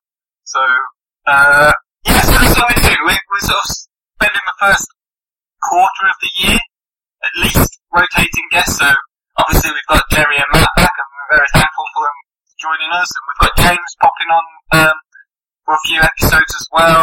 Callum, of course. And we've got some new people, Andrew Brooker, Paul Field, Mike Norcross, all people who've written for the website and never featured on the podcast previously. So we're inviting them to join us as well. And, I think it'll be fun. But it doesn't mean that we had to change the quiz. Hence the new rules that Steve just explained. So, I've just got a question for you though, Steve, before we begin. Because this is now the third podcast since you lost, and I made you watch Under the Skin, which you haven't watched yet. Well, haven't I? Okay. Go for it. What did you think? I still don't know what to think. Yes, that's probably most people's immediate reaction. I know that you didn't watch it back, you weren't ever going to watch it, but Jerry, did you watch Under the Skin last year? No, but after listening to the awards podcast last week, I kind of want to. Well, I don't know whether I want to watch it or not, to be honest. Yeah. Very mixed bag by the sound of it. It is. And Steve, why don't you just explain what you're still thinking about? I don't know. Where do I start? I don't know if Under the Skin watched me or I watched Under the Skin. Very good. Yeah, I don't know whether I liked it or not. It was, some parts I thought it was quite interesting, and then others I thought it's just a bit arty-farty and pretentious for the sake of it. I think that's fair. Some of it does seem a bit, I don't know what the word is, kind of full of itself. I suppose it is pretentious, isn't it? That is pretentious. Yeah. I really enjoyed it. I was just keen to put you through the same experience I went through, and it seems like you've had exactly the same reaction I had at the end of the film. Yeah, it definitely wasn't in trouble with my top 10 of last year had I watched it. Oh, it wasn't? Okay. No. No. But, yeah, okay. Yeah. I don't think I've done myself any harm or wasted any time by watching it. What you're saying is that, because it's similar in terms of it being a bit surreal and a bit weird, you preferred it to Holy Motives? I prefer sitting in a dark room on my own for 2 hours to Holy Motives. That was just pretentious wank from start to finish. How did it compare to The Room, which is the last one we had to watch, I think? Oh, Holy Motives is better than The Room, so this was infinitely better. Yeah. Carol's parting shot at us was to make us watch The Room. Make us watch The Room. Yeah. So what's at stake with the new quiz anyway? What's at stake? Okay, if you two, or whoever we've got on the podcast, so you might appear on another podcast where it's you're going to be the decider, whoever the guests are, if they win 3 quizzes in total, then basically that means I win, and I get to choose the film Steve has to watch. And I promise I won't make you watch Under the Skin again or Holy Motives again. But then, say Steve beats the guest, he chooses the film I watch, and then we reverse roles, so then it becomes me versus the guest, with Steve hosting the quiz. Right. Yeah. I mean, the guests are welcome, of course, to watch any film they believe you I like, but this is almost like doesn't it? You lose, you've got to watch something that will either challenge or mainly upset you. The only time I won the quiz, I recommended a good film. Yes. No, you didn't. No, you made us. What did you make us watch? It was that fucking pirate thing. No, it wasn't the pirate. It was, oh no, Cutthroat Island. Yeah, I won once in Cutthroat Island. I won the other time, and it was, I can't remember the name of it, but it was about the guy who'd lived for like 5,000 years. Yeah. A man who fell from Earth or something like that, yeah. It was good though. Yeah, that was good. Yeah. That was alright. But then Under the Skin I thought was quite good. I thought you might enjoy some parts of that. Anyway, shall we quiz? We shall quiz. We shall start with a new quiz. So, yeah, as we've explained, I'm hosting Steve versus Gary and Matt. So the quiz format is still the same. I'm just going to read out a list of films, and you have to guess the actor or actress who I'm referring to. Same as it's always been, really. So, with that in mind, first film I'm picking is The Battle of the Sexes from 1959. Yeah. So shocked nobody's calling out to tell you it's off that one. Yes, but it might give you a sort of idea of the era. Okay, next film I'm going to talk about here or choose is The Wrong Arm of the Law from 1963. The wrong arm or the long arm? The wrong arm of the law. Wrong, as in the opposite of right. Not that that makes any difference. Really not knowing the answer there anyway. No? Okay. This might start to get a bit easier now. 1962, so just the year before, was Lolita. No. No? Okay. It's going to start getting easier now, I think. 1963, The Pink Panther.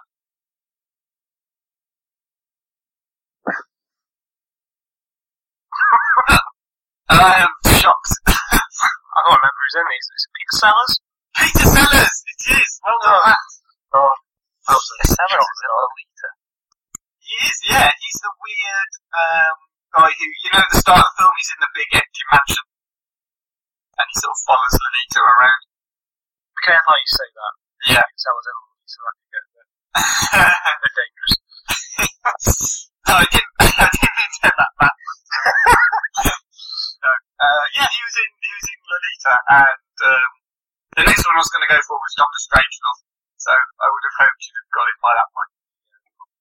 Yeah. Well done, Matt. That's the guess 1-0 up. Steve's losing. High stakes quiz. Exactly. Excellent. And now on to the news, and we have some Golden Globes related activity.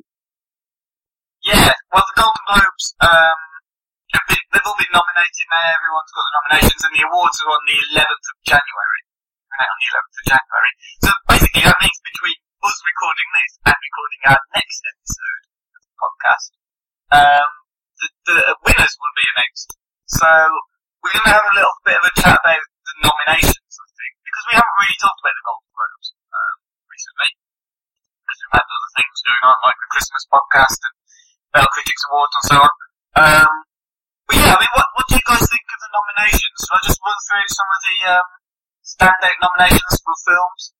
Yeah, go for it. Yeah, well, okay, well, drama, the 5 films nominated for Best Drama: Boyhood, Foxcatcher, Imitation Game, Selma, and The Theory of Everything.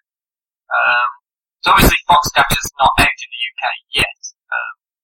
But, you know, The Theory of Everything I think we'll talk about later on as well. Boyhood was very popular last year. Imitation Game was alright. Anyone seen any of these films? Seen The Theory of Everything. Oh, well, yeah, of course. Seen the Imitation Game. It surprises me that's been nominated, to be honest. The more I see other films that's going to be up for nomination, the more it surprises me it's up for nomination. Not that it's a bad film, it's not by any way, shape or form, but it just seems to me that there's better films. Yeah. Well, I mean, Benedict Cumberbatch as well has been nominated for Best Actor for his role in that as Alan Turing. I'd say, As well as Steve Carell from Foxcatcher as well. You know, I thought he was very good in it, but he took a while to warm to the role for me. I mean, I don't know how you felt about it, actually, Steve. I think it's a fair nomination for Best Actor. I just wouldn't necessarily put it as in the Best Film category. Yeah. Well, another person who's been nominated for Best Actor, Jake Gyllenhaal, for Nightcrawler, is Lou Bloom. Matt, I know you love Nightcrawler as much as the rest of us. I mean, that seems like a fair nomination to me, more so than Benedict Cumberbatch. Yeah, I think he's more than deserving of his nomination there. I just can't help but feel that this is going to be one of those ones where he's unfairly overlooked due to the subject matter of the movie, if you like. It's not really award season material, is it? Nightcrawler, so it's going to be one of those ones, I think, where it gets a tremendous amount of nominations, but also it's going to fall short for some of the more fanciable items that are up for nomination, which is a shame, really, because that should be one of his more career-defining moments, and it definitely deserves applause for it. Yeah.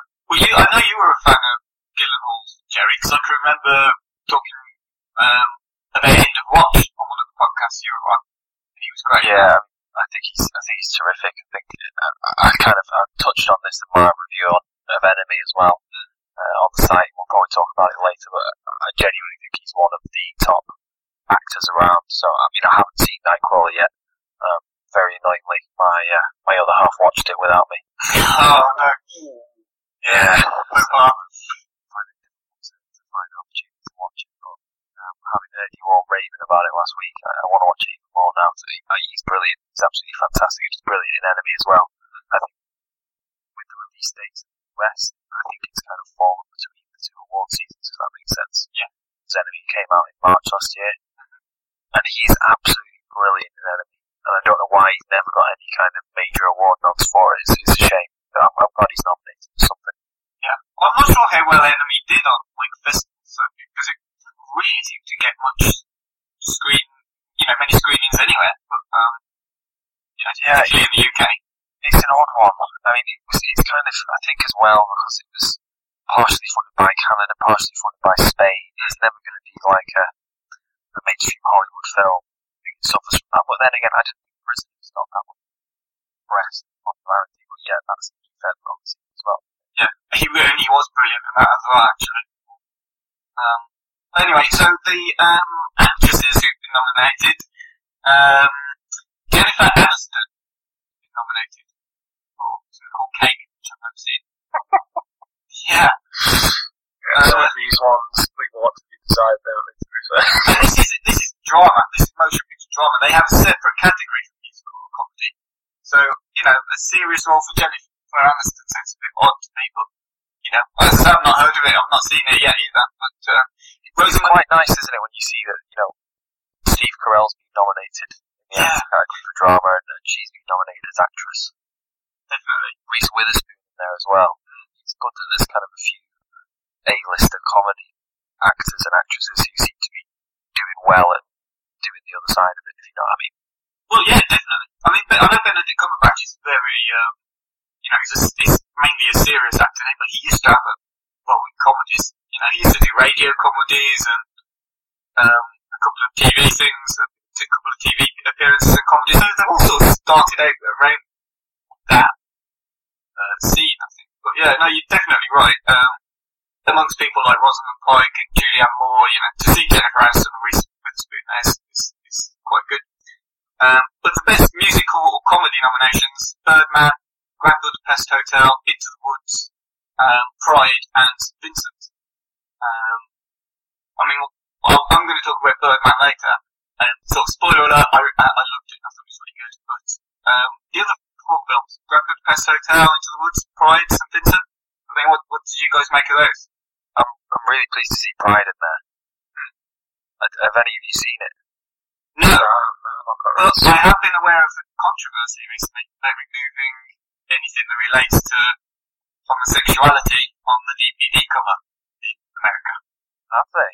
They've purposefully removed that or made it not seem like it's got any. Despite it being a film that is 100% about homosexuality. It is, yes. It's a very gay film, and they tried to make it ungay. Yeah. It's so weird. It's weird, isn't it? It is so odd. But there you go. But yeah, another one that seemed to be adored by everyone who saw it. It's a great little film, actually.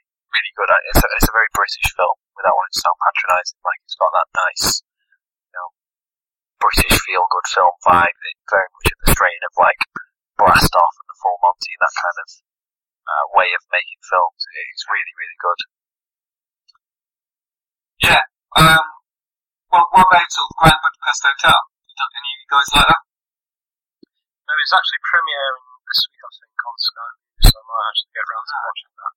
So that's one for the viewers at home if they haven't seen it, to get some Oscar bait. It's a weird film. I wouldn't call it award-based, because it's just very Wes Anderson. James loved it, didn't he? He did, yeah. It is quite a funny film. I didn't love it, but it's definitely a likeable film. And St. Vincent is the other one with, that seemed to be, actually this was probably the most mixed of the ones nominated there. Because I've heard people say, yeah, Bill Murray's brilliant in it, but the film's not great. But then I've heard other people say it's brilliant, but Bill Murray's just Bill Murray. So, I don't know. Any of you guys see it? Yeah, I'm probably in the sort of the latter category. Okay. I wasn't expecting anything from it. I didn't really know anything about it either. I just saw a bit of a 30-second trailer advert thing. Yeah. Thought, oh, that'll be moderately funny. It's got Bill Murray in, and that one out of Bridesmaids is alright. Was not expecting it to be as serious as it was, but it was a very surprisingly good film. But then I went into it with no expectations at all. I think you always enjoy a film more when you have no expectations and it surprises you rather than maybe expecting it to be good and it just being good rather than amazing. Does that make sense? Yeah, no, definitely does. Yeah, definitely. So the best performances, just very quickly to mention a few from comedy musicals. Ralph Fiennes for Grand Budapest Hotel, Bill Murray for St. Vincent have got nominations. Joaquin Phoenix for Inherent Vice as well, which I'm really looking forward to that. So I sort of really hope that's going to be good. But as well as that, you've got sort of Emily Blunt, who's been nominated for Into the Woods, which I kind of keep seeing the trailer for, and I really just do not have any interest in watching it. It's the new Disney musical. I mean, it just looks... Anyway, no, never mind. It's not my cup of tea, but Amy Adams has been nominated for Big Eyes, which is another film I've heard is quite good performances, but not actually Tim Burton's best film. But yeah, I mean, there's a few big names knocking around. Did any of you guys get a chance to look at the TV nominations? I'm just having a look at the nominees list now, and it's quite interesting that House of Cards pops up quite a few times in actor-actress nominations as well as Best Series. And given that that's not even been on TV, it's interesting how the online entertainment world is sort of mixing into these mainstream awards now, and how that might have an effect in the future. It's quite interesting to see how that will perform. If it's not been on TV, how can it be nominated for Best Television? Precisely. But it's there multiple times. As is Orange is the New Black as well, so, kudos to Netflix. That's two of their original series, and that's a very young network, for want of a better word, in terms of them commissioning shows. They've not been doing that well for very long at all, and they've smashed it out of the park, really. Anything from Amazon's own kind of in-house series made it on No there? Vikings, unfortunately. No. Or didn't they try and make a Zombieland series as well, Alan? Oh yeah, but they've got what's the TV series with the guy from Arrested Development in it that they made, who's cross-dressing, or was he transsexual? I can't remember. Yeah, no, but they made that's been quite well received. I'm just struggling to try and... Oh, no, I've seen the advert for it. I can't remember what it's called. With George Bluth Sr. in it. Transparent, that was it. Jeffrey Tambor. I think that got a nomination, didn't it? He has, yeah, he's been nominated for his role in that. So there's one Amazon Instant thing there. I think Transparent's up for Best Musical or Comedy as well. And you're right there as well. See, this is how well prepared I am. As shambolic as ever. Things have changed slightly, but some things never change, do they? So I'll tell you what was surprising not good as well about the nominations. The best miniseries, The Missing, the BBC drama, got a nod. Which is good to see a BBC programme kind of making waves on the Golden Globes. I think that's always good. I've heard good things about The Missing. I've not seen it myself. I've heard very good things about it. Yeah, it was very good, although I was very frustrated by the end. But don't let that put you off. No place for Z Nation in these lists. Have you seen that, Owen? I thought you might have been. Z Nation? Yeah. Is that the Zombieland one? No, it seems to be the Sci-Fi Channel's answer to The Walking Dead. No, but then I am interested. Yeah, so bad it's good. So bad it's brilliant. That's good. I kind of like those sort of shows. Yeah, I think you'll be all over it. Yeah, me too. Anyway, shall we move on to another piece of news where Spider-Man 3 is not very good, apparently. Yeah. not really news, but it is nice to the people who made it to admit to how bad it is. Yeah, well, Sam Raimi's apparently used the word awful when describing it on a podcast. Which is not bad considering he's now admitted what everyone's been telling him for about a decade. Yeah, I really hated Spider-Man 3. And I was so looking forward to it. I just remember walking out of the cinema thinking that was unrelenting shit. It is terrible. But, yeah, apparently a quote from him is, it's a movie that just didn't work very well. I tried to make it work, but I didn't really believe in all the characters, so that couldn't be hidden from people who loved Spider-Man. If the director doesn't love something, it's wrong of them to make it when so many other people love it. That's a quote of his. At that point, if he doesn't love it, then it's gonna show. So, really, he shouldn't have made it, I think.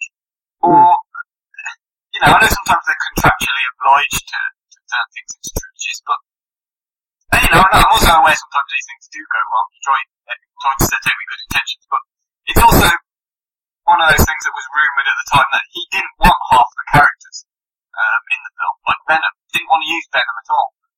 Didn't want to bring back James Franco or either. He wanted to have it as just Spider-Man and Sandman. And they said, no. I might have got the characters mixed up there. I'm trying to go on my memory from what I read about it about 10 years ago, but I think half of it was he was forced to include characters he didn't want. But yeah, it is such a terrible film. Whatever his excuse is, it's one of the worst movies I've seen in cinema. It'd be nice though if a few more directors were as honest as that. George Lucas. Yeah. You shit.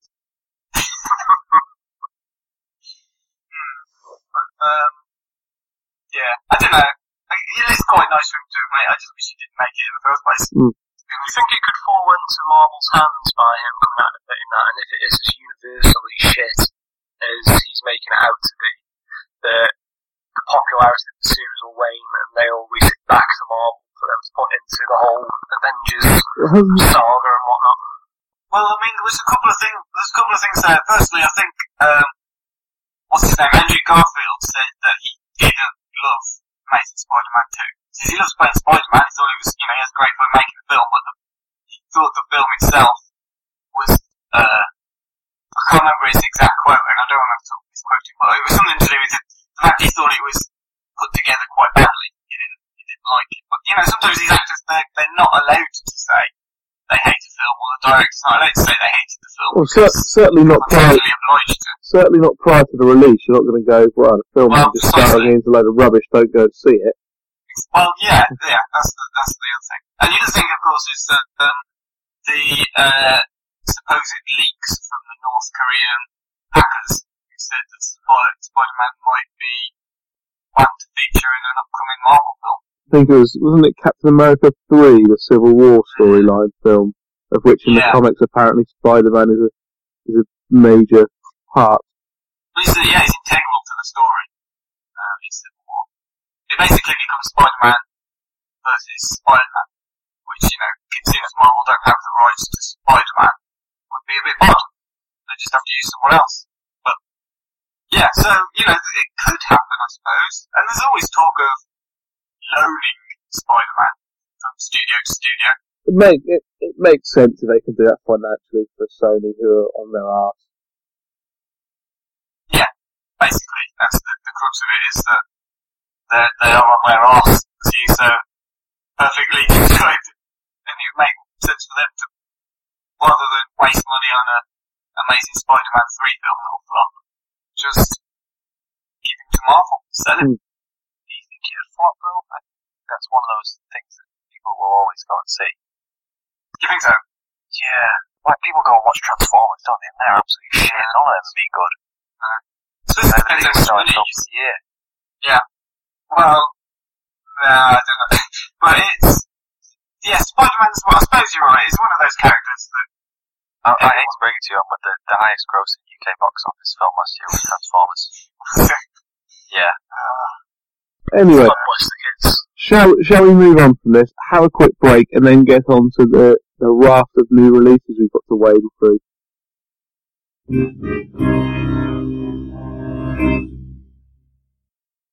Our first new release, then, for the first podcast of 2015 is The Theory of Everything, starring Eddie Redmayne as Stephen Hawking. Owen and Jerry, you've both seen this, haven't you? Yes. Yep. What do you both think of it? Owen, you go first, because Alright. Yeah, I expected it to be a bit Oscar baiting, for want of a better phrase. I thought it would be a bit sappy. Really, I was quite cynical of the reasons for making it. But what? Part of me also thinks, Stephen Hawking is such a brilliant man that it's kind of right that there is a biopic of his life and his achievements, because he's a remarkable fellow. And actually, it's decent. I thought it was okay. Mainly because that Stephen Hawking's just the life he's led, and he's such a humorous chap in real life anyway, and they've managed to capture that on screen. I thought Eddie Redmayne was good, as good as he can be, without going full retard. Yeah. Oh, not much. Yeah. Well, yeah. I'd like to distance myself from that. Yeah, but the phrase from Tropic Thunder with Robert Downey Jr. that you never go full retard. And it's a joke, but yeah, it was a joke. But Eddie Redmayne, I thought he was good. But he's as good as someone's gonna be when they're playing that kind of character, if you know what I mean? Yeah. My problem with it was, I thought Eddie Redmayne was good, but I just think on a human level, I didn't care too much about Stephen Hawking. Yes. And I think part of the problem is that he's super famous. You know what's going to happen. So early on, when he first becomes ill and he's given 2 years to live from motor neuron disease, I was thinking, well, there's no real dramatic tension here. Because I know he's fucking alive now. So I suppose it's different in a way to the Imitation Game then, as although Turing was a genius and everything like that, people don't tend to know too much about him. Whereas Stephen Hawking is quite firmly in the public eye quite often. Yeah, particularly for Turing because of that period. I mean, there's a lot written about him and he has been studied quite extensively, But he's not in terms of mainstream public. Turing isn't as well known as Hawking. Well, yes, certainly not as much as Stephen Hawking. But like I say, I think he's a remarkable chap. He's had a remarkable life. The film itself, I thought, captures some of the more interesting aspects of his personal life, because it could quite so easily have been a dry, boring look at his time at university before he collapsed, and that's not really the most interesting thing about him. that said, though, I did think it felt a bit watered down, felt a bit glossy. Part of that is because for some reason it's just overexposed glowy lights on everything. Or Yeah. particularly early on when the lights start across the woods. Oh god. It's just like, just you don't need that much light on your camera. I want to be able to see skin tone for a change. Yeah. That'd be nice. But it is very much, I thought it was a bit by the numbers. It was okay. It was unexceptional. I'm incredibly surprised to see it nominated for a Golden Globe. I'm incredibly surprised if the film with them, although I think Red Bay will be up there. He is good, but I thought it was good without him being exceptional. You know what I mean? Yes. Without wanting to, I hate to do this, but throughout I couldn't help thinking a similar kind of film that's been around for a long time, Beautiful Mind, I couldn't help comparing it, and it doesn't come out favourably in any comparison with The Beautiful Mind. It is a good film, but it's a Ron Howard Hollywood film. It's very Hollywood, and I thought this was very Hollywood as well. It's not. Well, it just didn't do it for me. I think that's the main problem. Like I say, I thought it was an okay film, but it is exactly as you described by the numbers. I mean, it doesn't miss a beat, does it? It just goes for everything. You've got the romance, then there's is his wife cheating on him? Isn't she cheating on him? Oh, he's got this terrible tragedy, and I don't know. It was very ordinary, but kind of liked it. I did kind of like it. I didn't really care too much for his wife either. I know everyone's going mad about her performance, but Felicity Jones. She just couldn't connect with her either. Connected with her slightly more than Stephen Hawking. Just something about the story was just a little bit.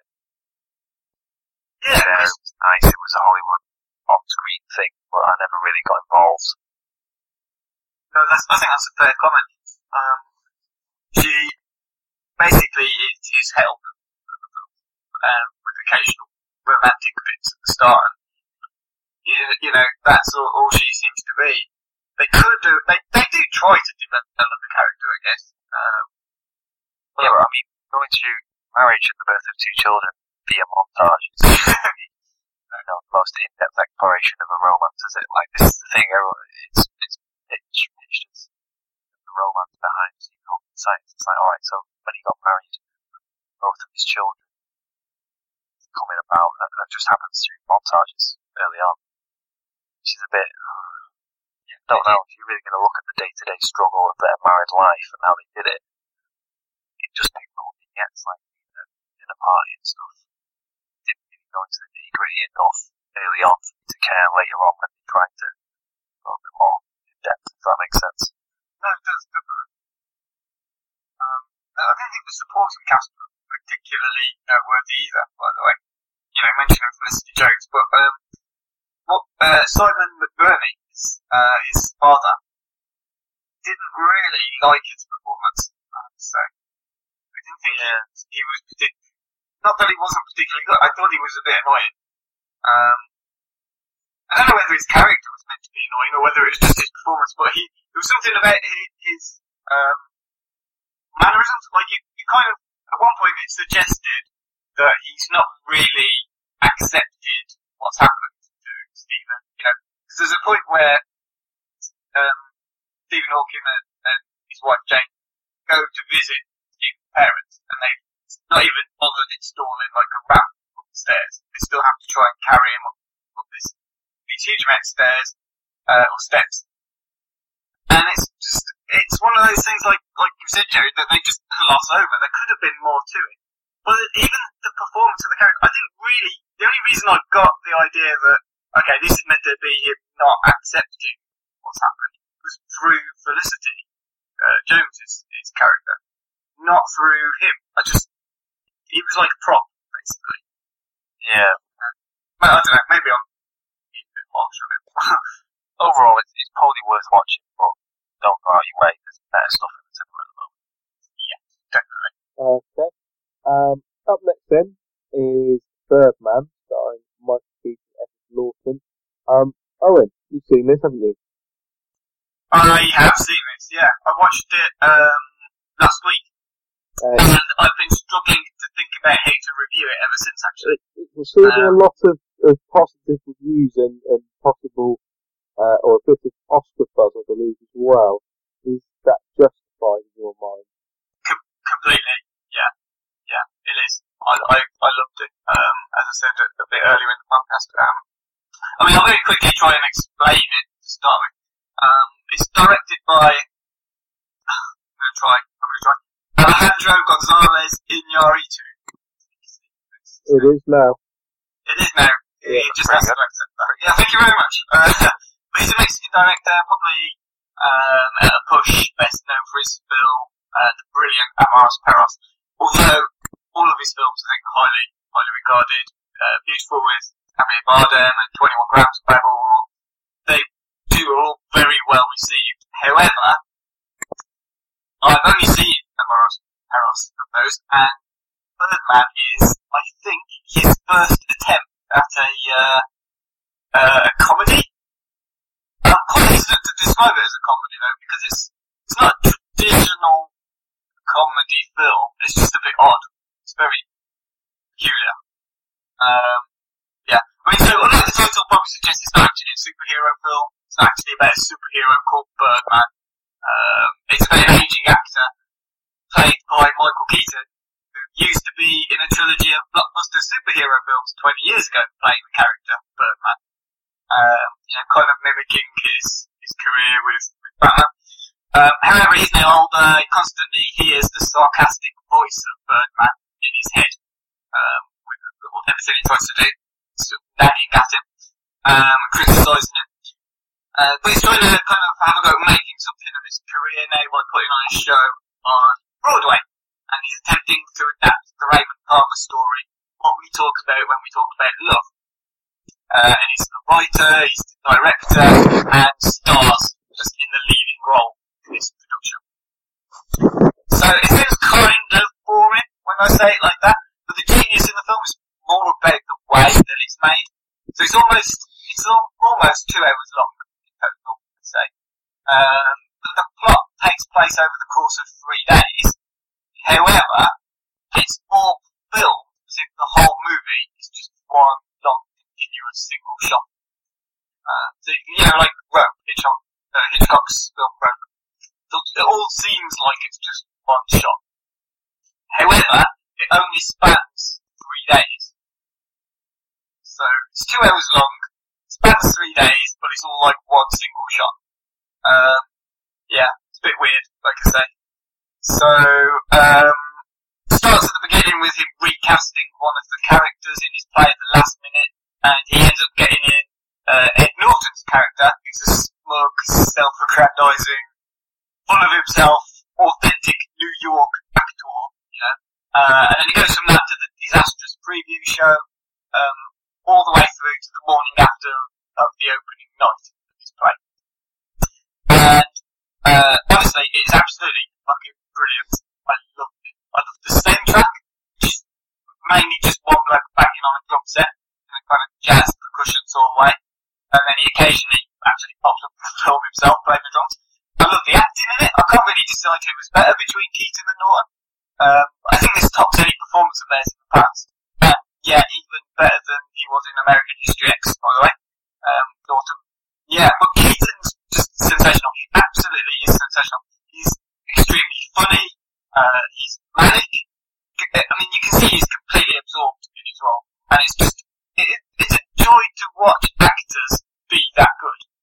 And, actually I can tell you what, it's like watching the guy who played Beetlejuice now fulfilling his potential as an actor, in his sort of comedic, weird sort of films. Rather than the guy who was wasting away his potential in shit like White Noise, It's that kind of, that's how it feels. But the support cast in this are all fantastic. Naomi Watts is in it, Emma Stone, Andrea Riseborough, Zach Galifianakis. I can't pronounce that one. I'm giving up on pronouncing them properly. But, even they're all fantastic. Some of the shots used are just breathtaking as well. I can't fathom how some of the scenes were even filmed. I mean, there's one scene where, one minute you've got a camera pointing at the roof of a building, and then it glides down the side of the building, backwards, and goes across the street, and it goes in through a window on the opposite side, and then films the next scene.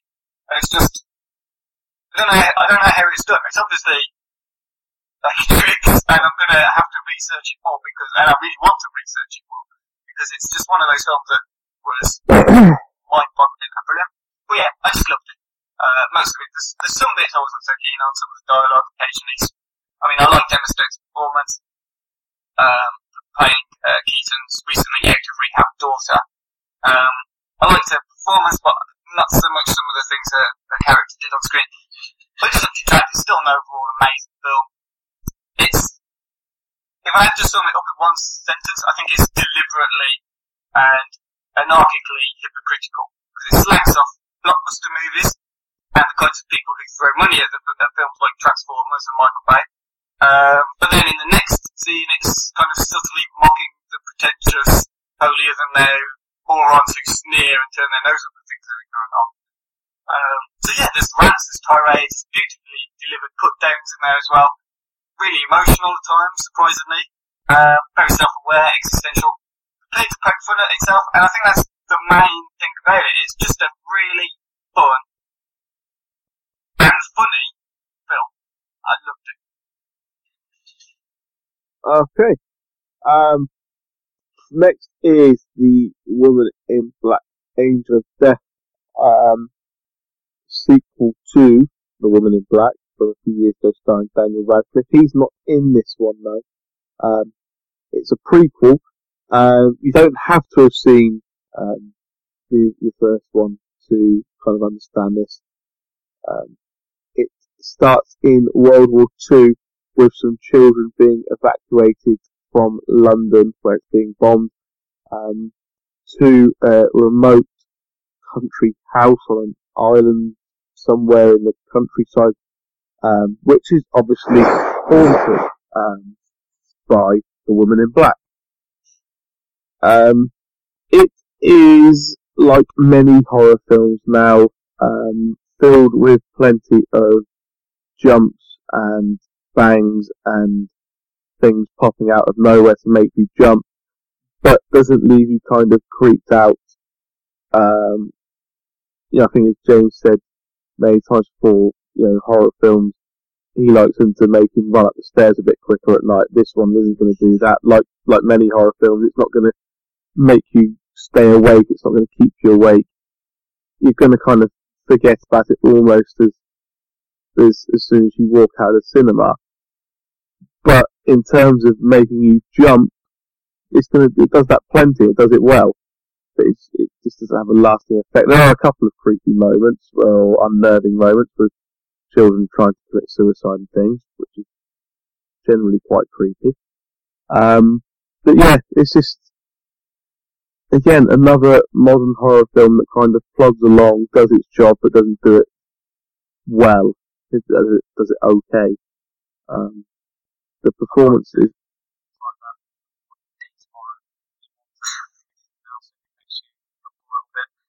Excited, but ultimately aren't very scary. Yeah, that's probably the best way to describe it. My girlfriend was sat next to me and crushed my hand, I think, for the duration of the film. Yes. I wish it was something else, but it wasn't. But anyway, yes, no, still hurts a bit now, but yeah, I can remember that more. I can remember what happened in the film. The performances were okay from the lead actors. The main child actor was a bit nothing really, but criticizing children, it's easy to do. Never mind. Yeah, it was all just okay. Yeah, by tomorrow I'm going to more or less completely have forgotten about it. That's how I felt about the first one, to be honest. The other one, the Hammer horror one from 2012. I just felt like it was completely forgettable. I wasn't really keen to see this one either. I mean, although I did kind of enjoy the Quiet Ones last year, which was also Hammer horror, but yeah, no reason, as far as I can see, other than the fact that they think they'll get a bit of money out of it by producing this prequel. I mean, what's there to tell, really? Isn't she explained in the original Woman in Black? I don't know, because I've not seen it, but I mean, in this one, yeah, you do get a brief bit of backstory on the Woman in Black and why she's haunting people, but not a great deal. There's no, as far as I can see, other than the Woman in Black herself as a character or an entity. There's no link between the two films. And the location as well. There's no kind of link, no characters or anything that link the two films together. But the other one as well was an adaptation of a stage play, wasn't it? Yes, which is meant to be extremely popular and yeah, so I've heard. Yeah, but that has a thing that it's adapted. If you think of the old Hammer horror films, Dracula and Frankenstein and all that, they were adapted something else. So I don't really get where this comes from. No. Angel of Death. Interest in seeing that. And it's a shame because I do want Hammer Horror's revival to go well. Yeah. I do want them to continue to make or produce good films. So it's a shame. Okay, and the final film for us to review then for this week was seen by Matt, and that is Exodus, starring Christian Bale as Moses. Yeah, it's a bit of an interesting one, this, and I'll be interested to get Owen's take on this as well, because I know he's seen it. But it was thought-provoking enough to get me to write about it as soon as I got home from the cinema. So it's certainly not all bad, but there's certainly plenty to critique about it at the same time. So as you touched on, Steve, Christian Bale plays Moses, and he's joined by Joel Edgerton, who plays Ramses, the ruler, or subsequent ruler of Egypt after the beginning of the movie. And the two of them have a very interesting chemistry between them, or let's say dynamic, which is very similar to that of Russell Crowe and Joaquin Phoenix in Gladiator, whereby there's a little bit of an inadvertent power struggle between them. And it does follow a very similar formula to Gladiator as it progresses out of the movie, whereby you have the reluctant favoured son in the form of Moses, but from the existing ruler, and then the would-be successor, who is definitely less accomplished as a ruler, who actually is the one who comes to power and banishes Moses from Egypt. And so, as you probably figured out, it follows the book of Exodus, the story with the rise of Moses as the leader of the Hebrews, and who leads them out of Egyptian slavery. And whilst it's very big and epic in size and grandeur, it doesn't really deliver on excitement so much, whereas Gladiator, for instance, with it being by the same director, Ridley Scott, of course, is quite well paced with several key fight sequences throughout the movie, which leaves the viewer excited and looking forward to what's coming next. Exodus doesn't really have that. Its main battle sequence is over quite early in the movie, and then it relies on being entirely plot driven thereafter, which is difficult because you pretty much know what's going to happen if you have any familiarity with the Bible story. Yeah. So how it's expected to really hold the audience attention and the excitement level to be high throughout is extremely difficult. I found it interesting because it's a period of history that I enjoy reading about, although not necessarily for its religious context. So I probably enjoyed it more than the average viewer was going to like it. I could see a casual viewership being quite bored by the midway point of the film, to be honest, due to the lack of action in the movie, which all the pre-release marketing seemed to indicate there would be some huge epic battles in there, and there just isn't enough of that, I don't think, to keep it tasty for most people. On the plus side, the costume and makeup and set design of the movie is phenomenal. Everything looks extremely beautiful, the outfits are amazing, they do an excellent job of replicating period history that is the subject matter for the film, so no complaints there whatsoever. And if the film has any hope whatsoever of picking up any accolades during award season, that's going to be the area in which it's going to have a chance to do so. It certainly isn't going to be anything in terms of movie quality or performances from its main actors. The other thing that really peeved me off about this, which I mentioned in my article at filmcritics.com, is some really pointless casting in the movie, which really I couldn't get my head around. Christian Bale and Joel Edgerton are fair enough in the two main roles, but then you have a lot of decent heavyweight performers in very trivial roles. They're so intent on making people look so Egyptian, if you will. You can't even tell who they are. For instance, there's John Turturro, who's the existing pharaoh at the time, who I didn't recognise. Sigourney Weaver, I didn't recognise. And, you know, to a degree, this is down to my own ignorance, perhaps, but if I'm any kind of barometer for the audience, they're getting that, it's like, why are they wasting millions on hiring these people for these roles there? They could be done by literally anybody, and it wouldn't have made any difference whatsoever to the quality of the movie. So, did they actually have any Egyptians in the film, or were they all Western? This is the thing, Jerry. There's a lot of Caucasian Western actors in all the main roles.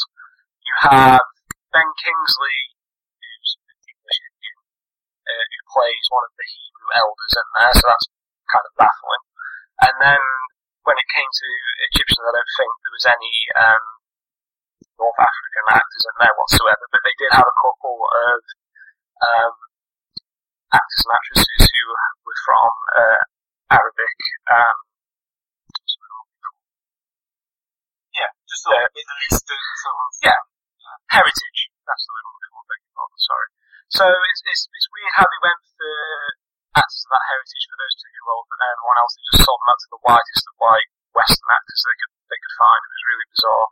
And that was a point of contention for me. And the story itself really does lean very heavily towards the Zionist stance of the story. So I can see anyone who is of Islamic faith or of Arabic heritage to really not get on with this movie whatsoever, because it essentially paints everything that was good about ancient Egypt as being off the sweaty backs and hard work of Hebrew slaves, which may or may not be true to a certain extent. Obviously, they were treated very badly, but I think the ancient Egyptian empire was responsible for a lot more good in the world than probably bad. But it certainly doesn't highlight the regime in that way whatsoever. What did you think of it, Aaron? I thought that... Can I just be honest as well, just for something? I fell asleep in the cinema. For what I thought was just about 5 minutes. That's the first time I've ever fallen asleep in the cinema. First film that's ever made me doze off. And I thought I'd fallen asleep for 5 minutes. And then when I was reading a review today, I thought, I don't remember that happening. So I must have gone for about 20 minutes. Just a full on kick during this film. It was boring as hell. That's what I thought of it. It was really dull. Really incredibly dull. The first, I don't know how long it was, probably 20-25 minutes, was okay. It suffers the same problem. You mentioned a little bit there, the sets are brilliant, the costume design's fantastic. I thought the acting was pretty good, although it is a bit weird how you've got people like Ben Mendelsohn and Aaron Paul and Ben Kingsley putting on these strange accents and are a little bit tapped. That basically makes them Egyptian, apparently. But, you know, it was okay to start with. It was fairly interesting. You mentioned John Edgerton as well, as Ramses, who was much better than I thought he would be. And I thought him and Christian Bale worked quite well opposite each other too. But there's the moment, I mean, it's called Exodus, everyone knows the story of Moses, so I'm not spoiling anything. The moment he is booted out, the moment he's exiled, Moses is exiled, I thought the film really went downhill. And then everything involving him turning into Rambo in the desert to meeting his future wife, and then the time jump and the mountain stuff, I just found it really tedious. Even when the plague stuff was happening. This is the bit that is supposed to be interesting. This is supposed to be the exciting, entertaining, intense moment. And it was kinda just nothing. There was a couple of bits during the plague scenes where I let out an audible gasp and said I thought they were quite impressive. Only because I thought there was something bigger coming towards the end, a big climactic event. And what you're given right at the end simply wasn't good enough. It didn't live up to massive amount of waiting around. You have to do it, and like you say, go through these isolation scenes with Moses talking to himself constantly, and just not enough is happening in the movie. And I think as a highlight, they do a good job of profiling the sort of maniacalism of Ramses as he becomes more and more power-driven, as he remains in control, and how his ignorance in regards to the warnings he's getting from the plagues, and he just chooses to ignore them. But even his turn from being, okay, he's got slaves and he's not a very nice person, really. He goes from being, well, he's just a spoiled prince to becoming a, paranoid ruler who's quite aggressive at the end, as it turns out. It's just sort of a switch and it happens, and that's it.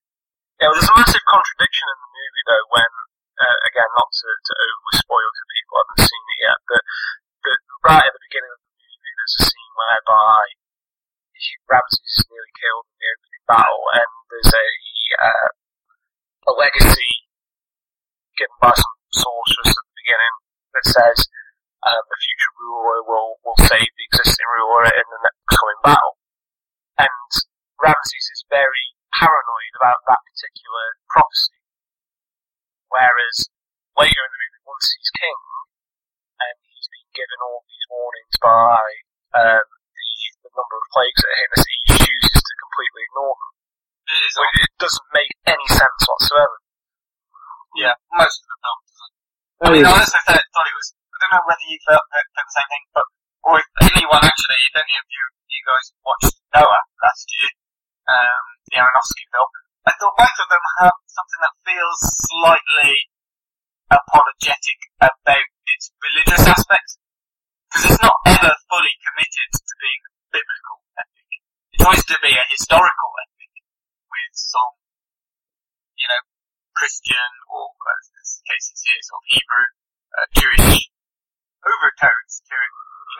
There's not any point in the film where there's a lot of talk about faith, a lot of talk about God in particular, and obviously with Moses and his relationship to it.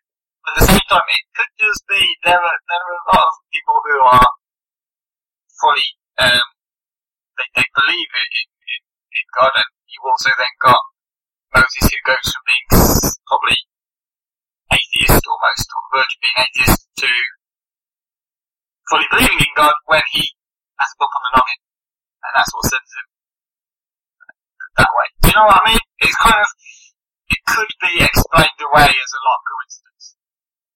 Yeah, I agree with that, yeah. It's not an overwhelmingly holy presence about the movie, which, if that's what it was trying to get at, it didn't deliver on whatsoever. Okay, a couple more films to review quickly there before we finish up. Jerry has seen Enemy, which has been out for a while in some places, but Jerry got around to seeing it this week. Yeah, well, I did actually see it last year in preview, but the UK and Ireland are actually literally the last places in the world to get this film released. It's bizarre why it's been released, I don't know. I can only assume there must be some kind of distribution problem or argument.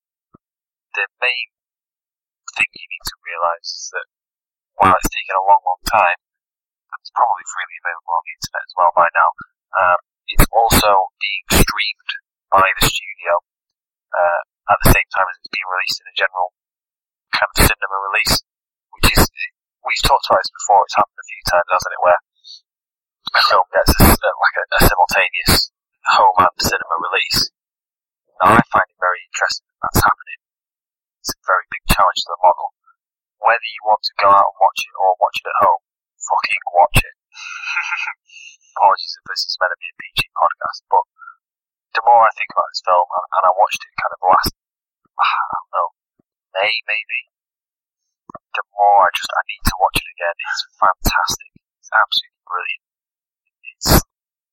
You can't talk about it too much because you don't want to give it away. But basically, Jake Gyllenhaal plays both of the main characters, where he essentially finds someone who looks exactly like him and starts to explore it.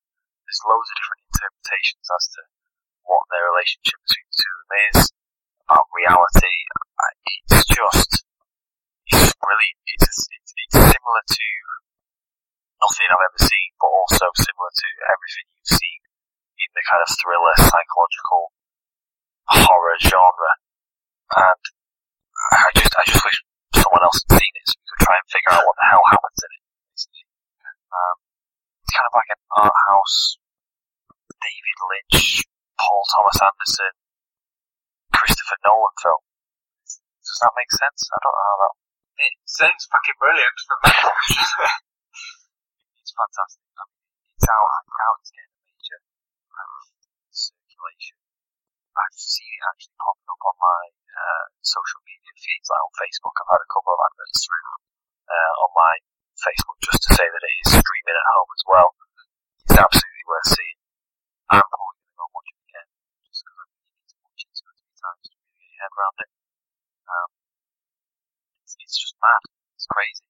The ending, you'll just sit there in silence for about 5 minutes at the end, trying to figure out what the fuck you just watched. And Owen, you have seen Unbroken, starring Jack O'Connell and directed by Andrew Jolie. Tell us about that one quickly. I'll just do it quickly because, we're running out of time for one. But yeah, it's Angelina Jolie's directorial debut, I think. It's written as well by the Coen brothers, Joel and Ethan, wrote the script, or the screenplay. But it's a very true story of Louis Zamperini, who was an Olympic athlete. He went to the German Olympics in the 30s and ended up as a bombardier during the Second World War. And he's involved in a plane crash. They land at the sea.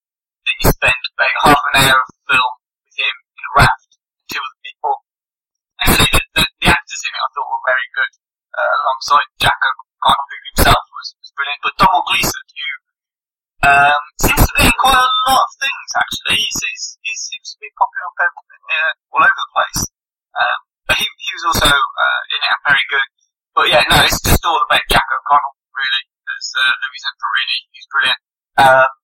But after they've drifted about on the sea for a while, they end up in a Japanese prisoner of war camp. So when I was watching it, I just thought, well, this is just like 1,000,001 other Japanese prisoner of war films. Because the first half of the film is it's just like a survival film with clips going back to his history, his childhood and his sort of family and things like that. And then the second half of the film is all set in this Japanese prisoner of war camp. And the pace of the film is suddenly just goes very slow. It's very, very slow. But you know, it's okay. It's alright. I enjoyed it more than Exodus. I didn't fall asleep during it, so that's a positive. But it was just a bit of a mixed bag overall. It also, one of the things that I noticed whilst watching it, it seemed very precise. You know, everything that Angelina Jolie was doing seemed to a very keen and very specific rule book. You know, the way it was shot, the angles even that were used to shoot certain scenes just seemed very, I mean, it seemed technically good. It just it didn't seem very inspirational. But yeah, basically it's saved by having terrific performances and quite a touching story, all told. Drags a bit, just definitely drag a bit through the prisoner of war camp. Some of it, like I say, a bit obvious, but it is a true story, so I suppose they just tried to tell what happens to it. And Jack Gyllenhaal really is brilliant. I really liked him in 71 last year and Stardust. And I know you watched them both as well, Steve, and you sort of, or you watched 71, I think. Yeah. And also, he's brilliant in that, isn't he? He's very good. He is, yeah, very good. But in this, he's playing an American, so he's got an American accent, or an Italian American. And, doesn't matter, this is probably his best performance. It's a very, I mean, you just know exactly what kind of film it's going to be like. And it's exactly that sort of film, but he is prefer him in this to Eddie Redmayne in The Theory of Everything. I think he's got a very bright future ahead of him. Okay, so that's all for our new releases. I think it's enough there to keep you going, get you into the cinema to see one or two of them. Before we go quickly, we're just going to run through our recommendations for the week ahead. I'm going for Saturday night, ITV, 9:20 and Skyfall. Owen? I'm going something, let me start again, shall I? I'm going for something called Drug War, which is on Film 4 on Friday, 11:10. Chinese film by Johnny To, who's quite a prolific Cantonese film director. Kind of a bit like Infernal Affairs, so, that sort of cops versus gangs sort of thing. It's about 100 minutes, no holds barred, very good film. Okay, Jerry?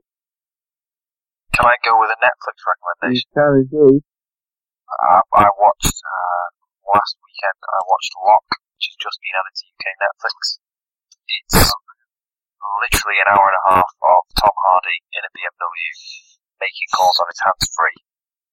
And it's actually really good, despite sounding mental. If he's in a BMW, he's probably tailgating someone like frickin' him.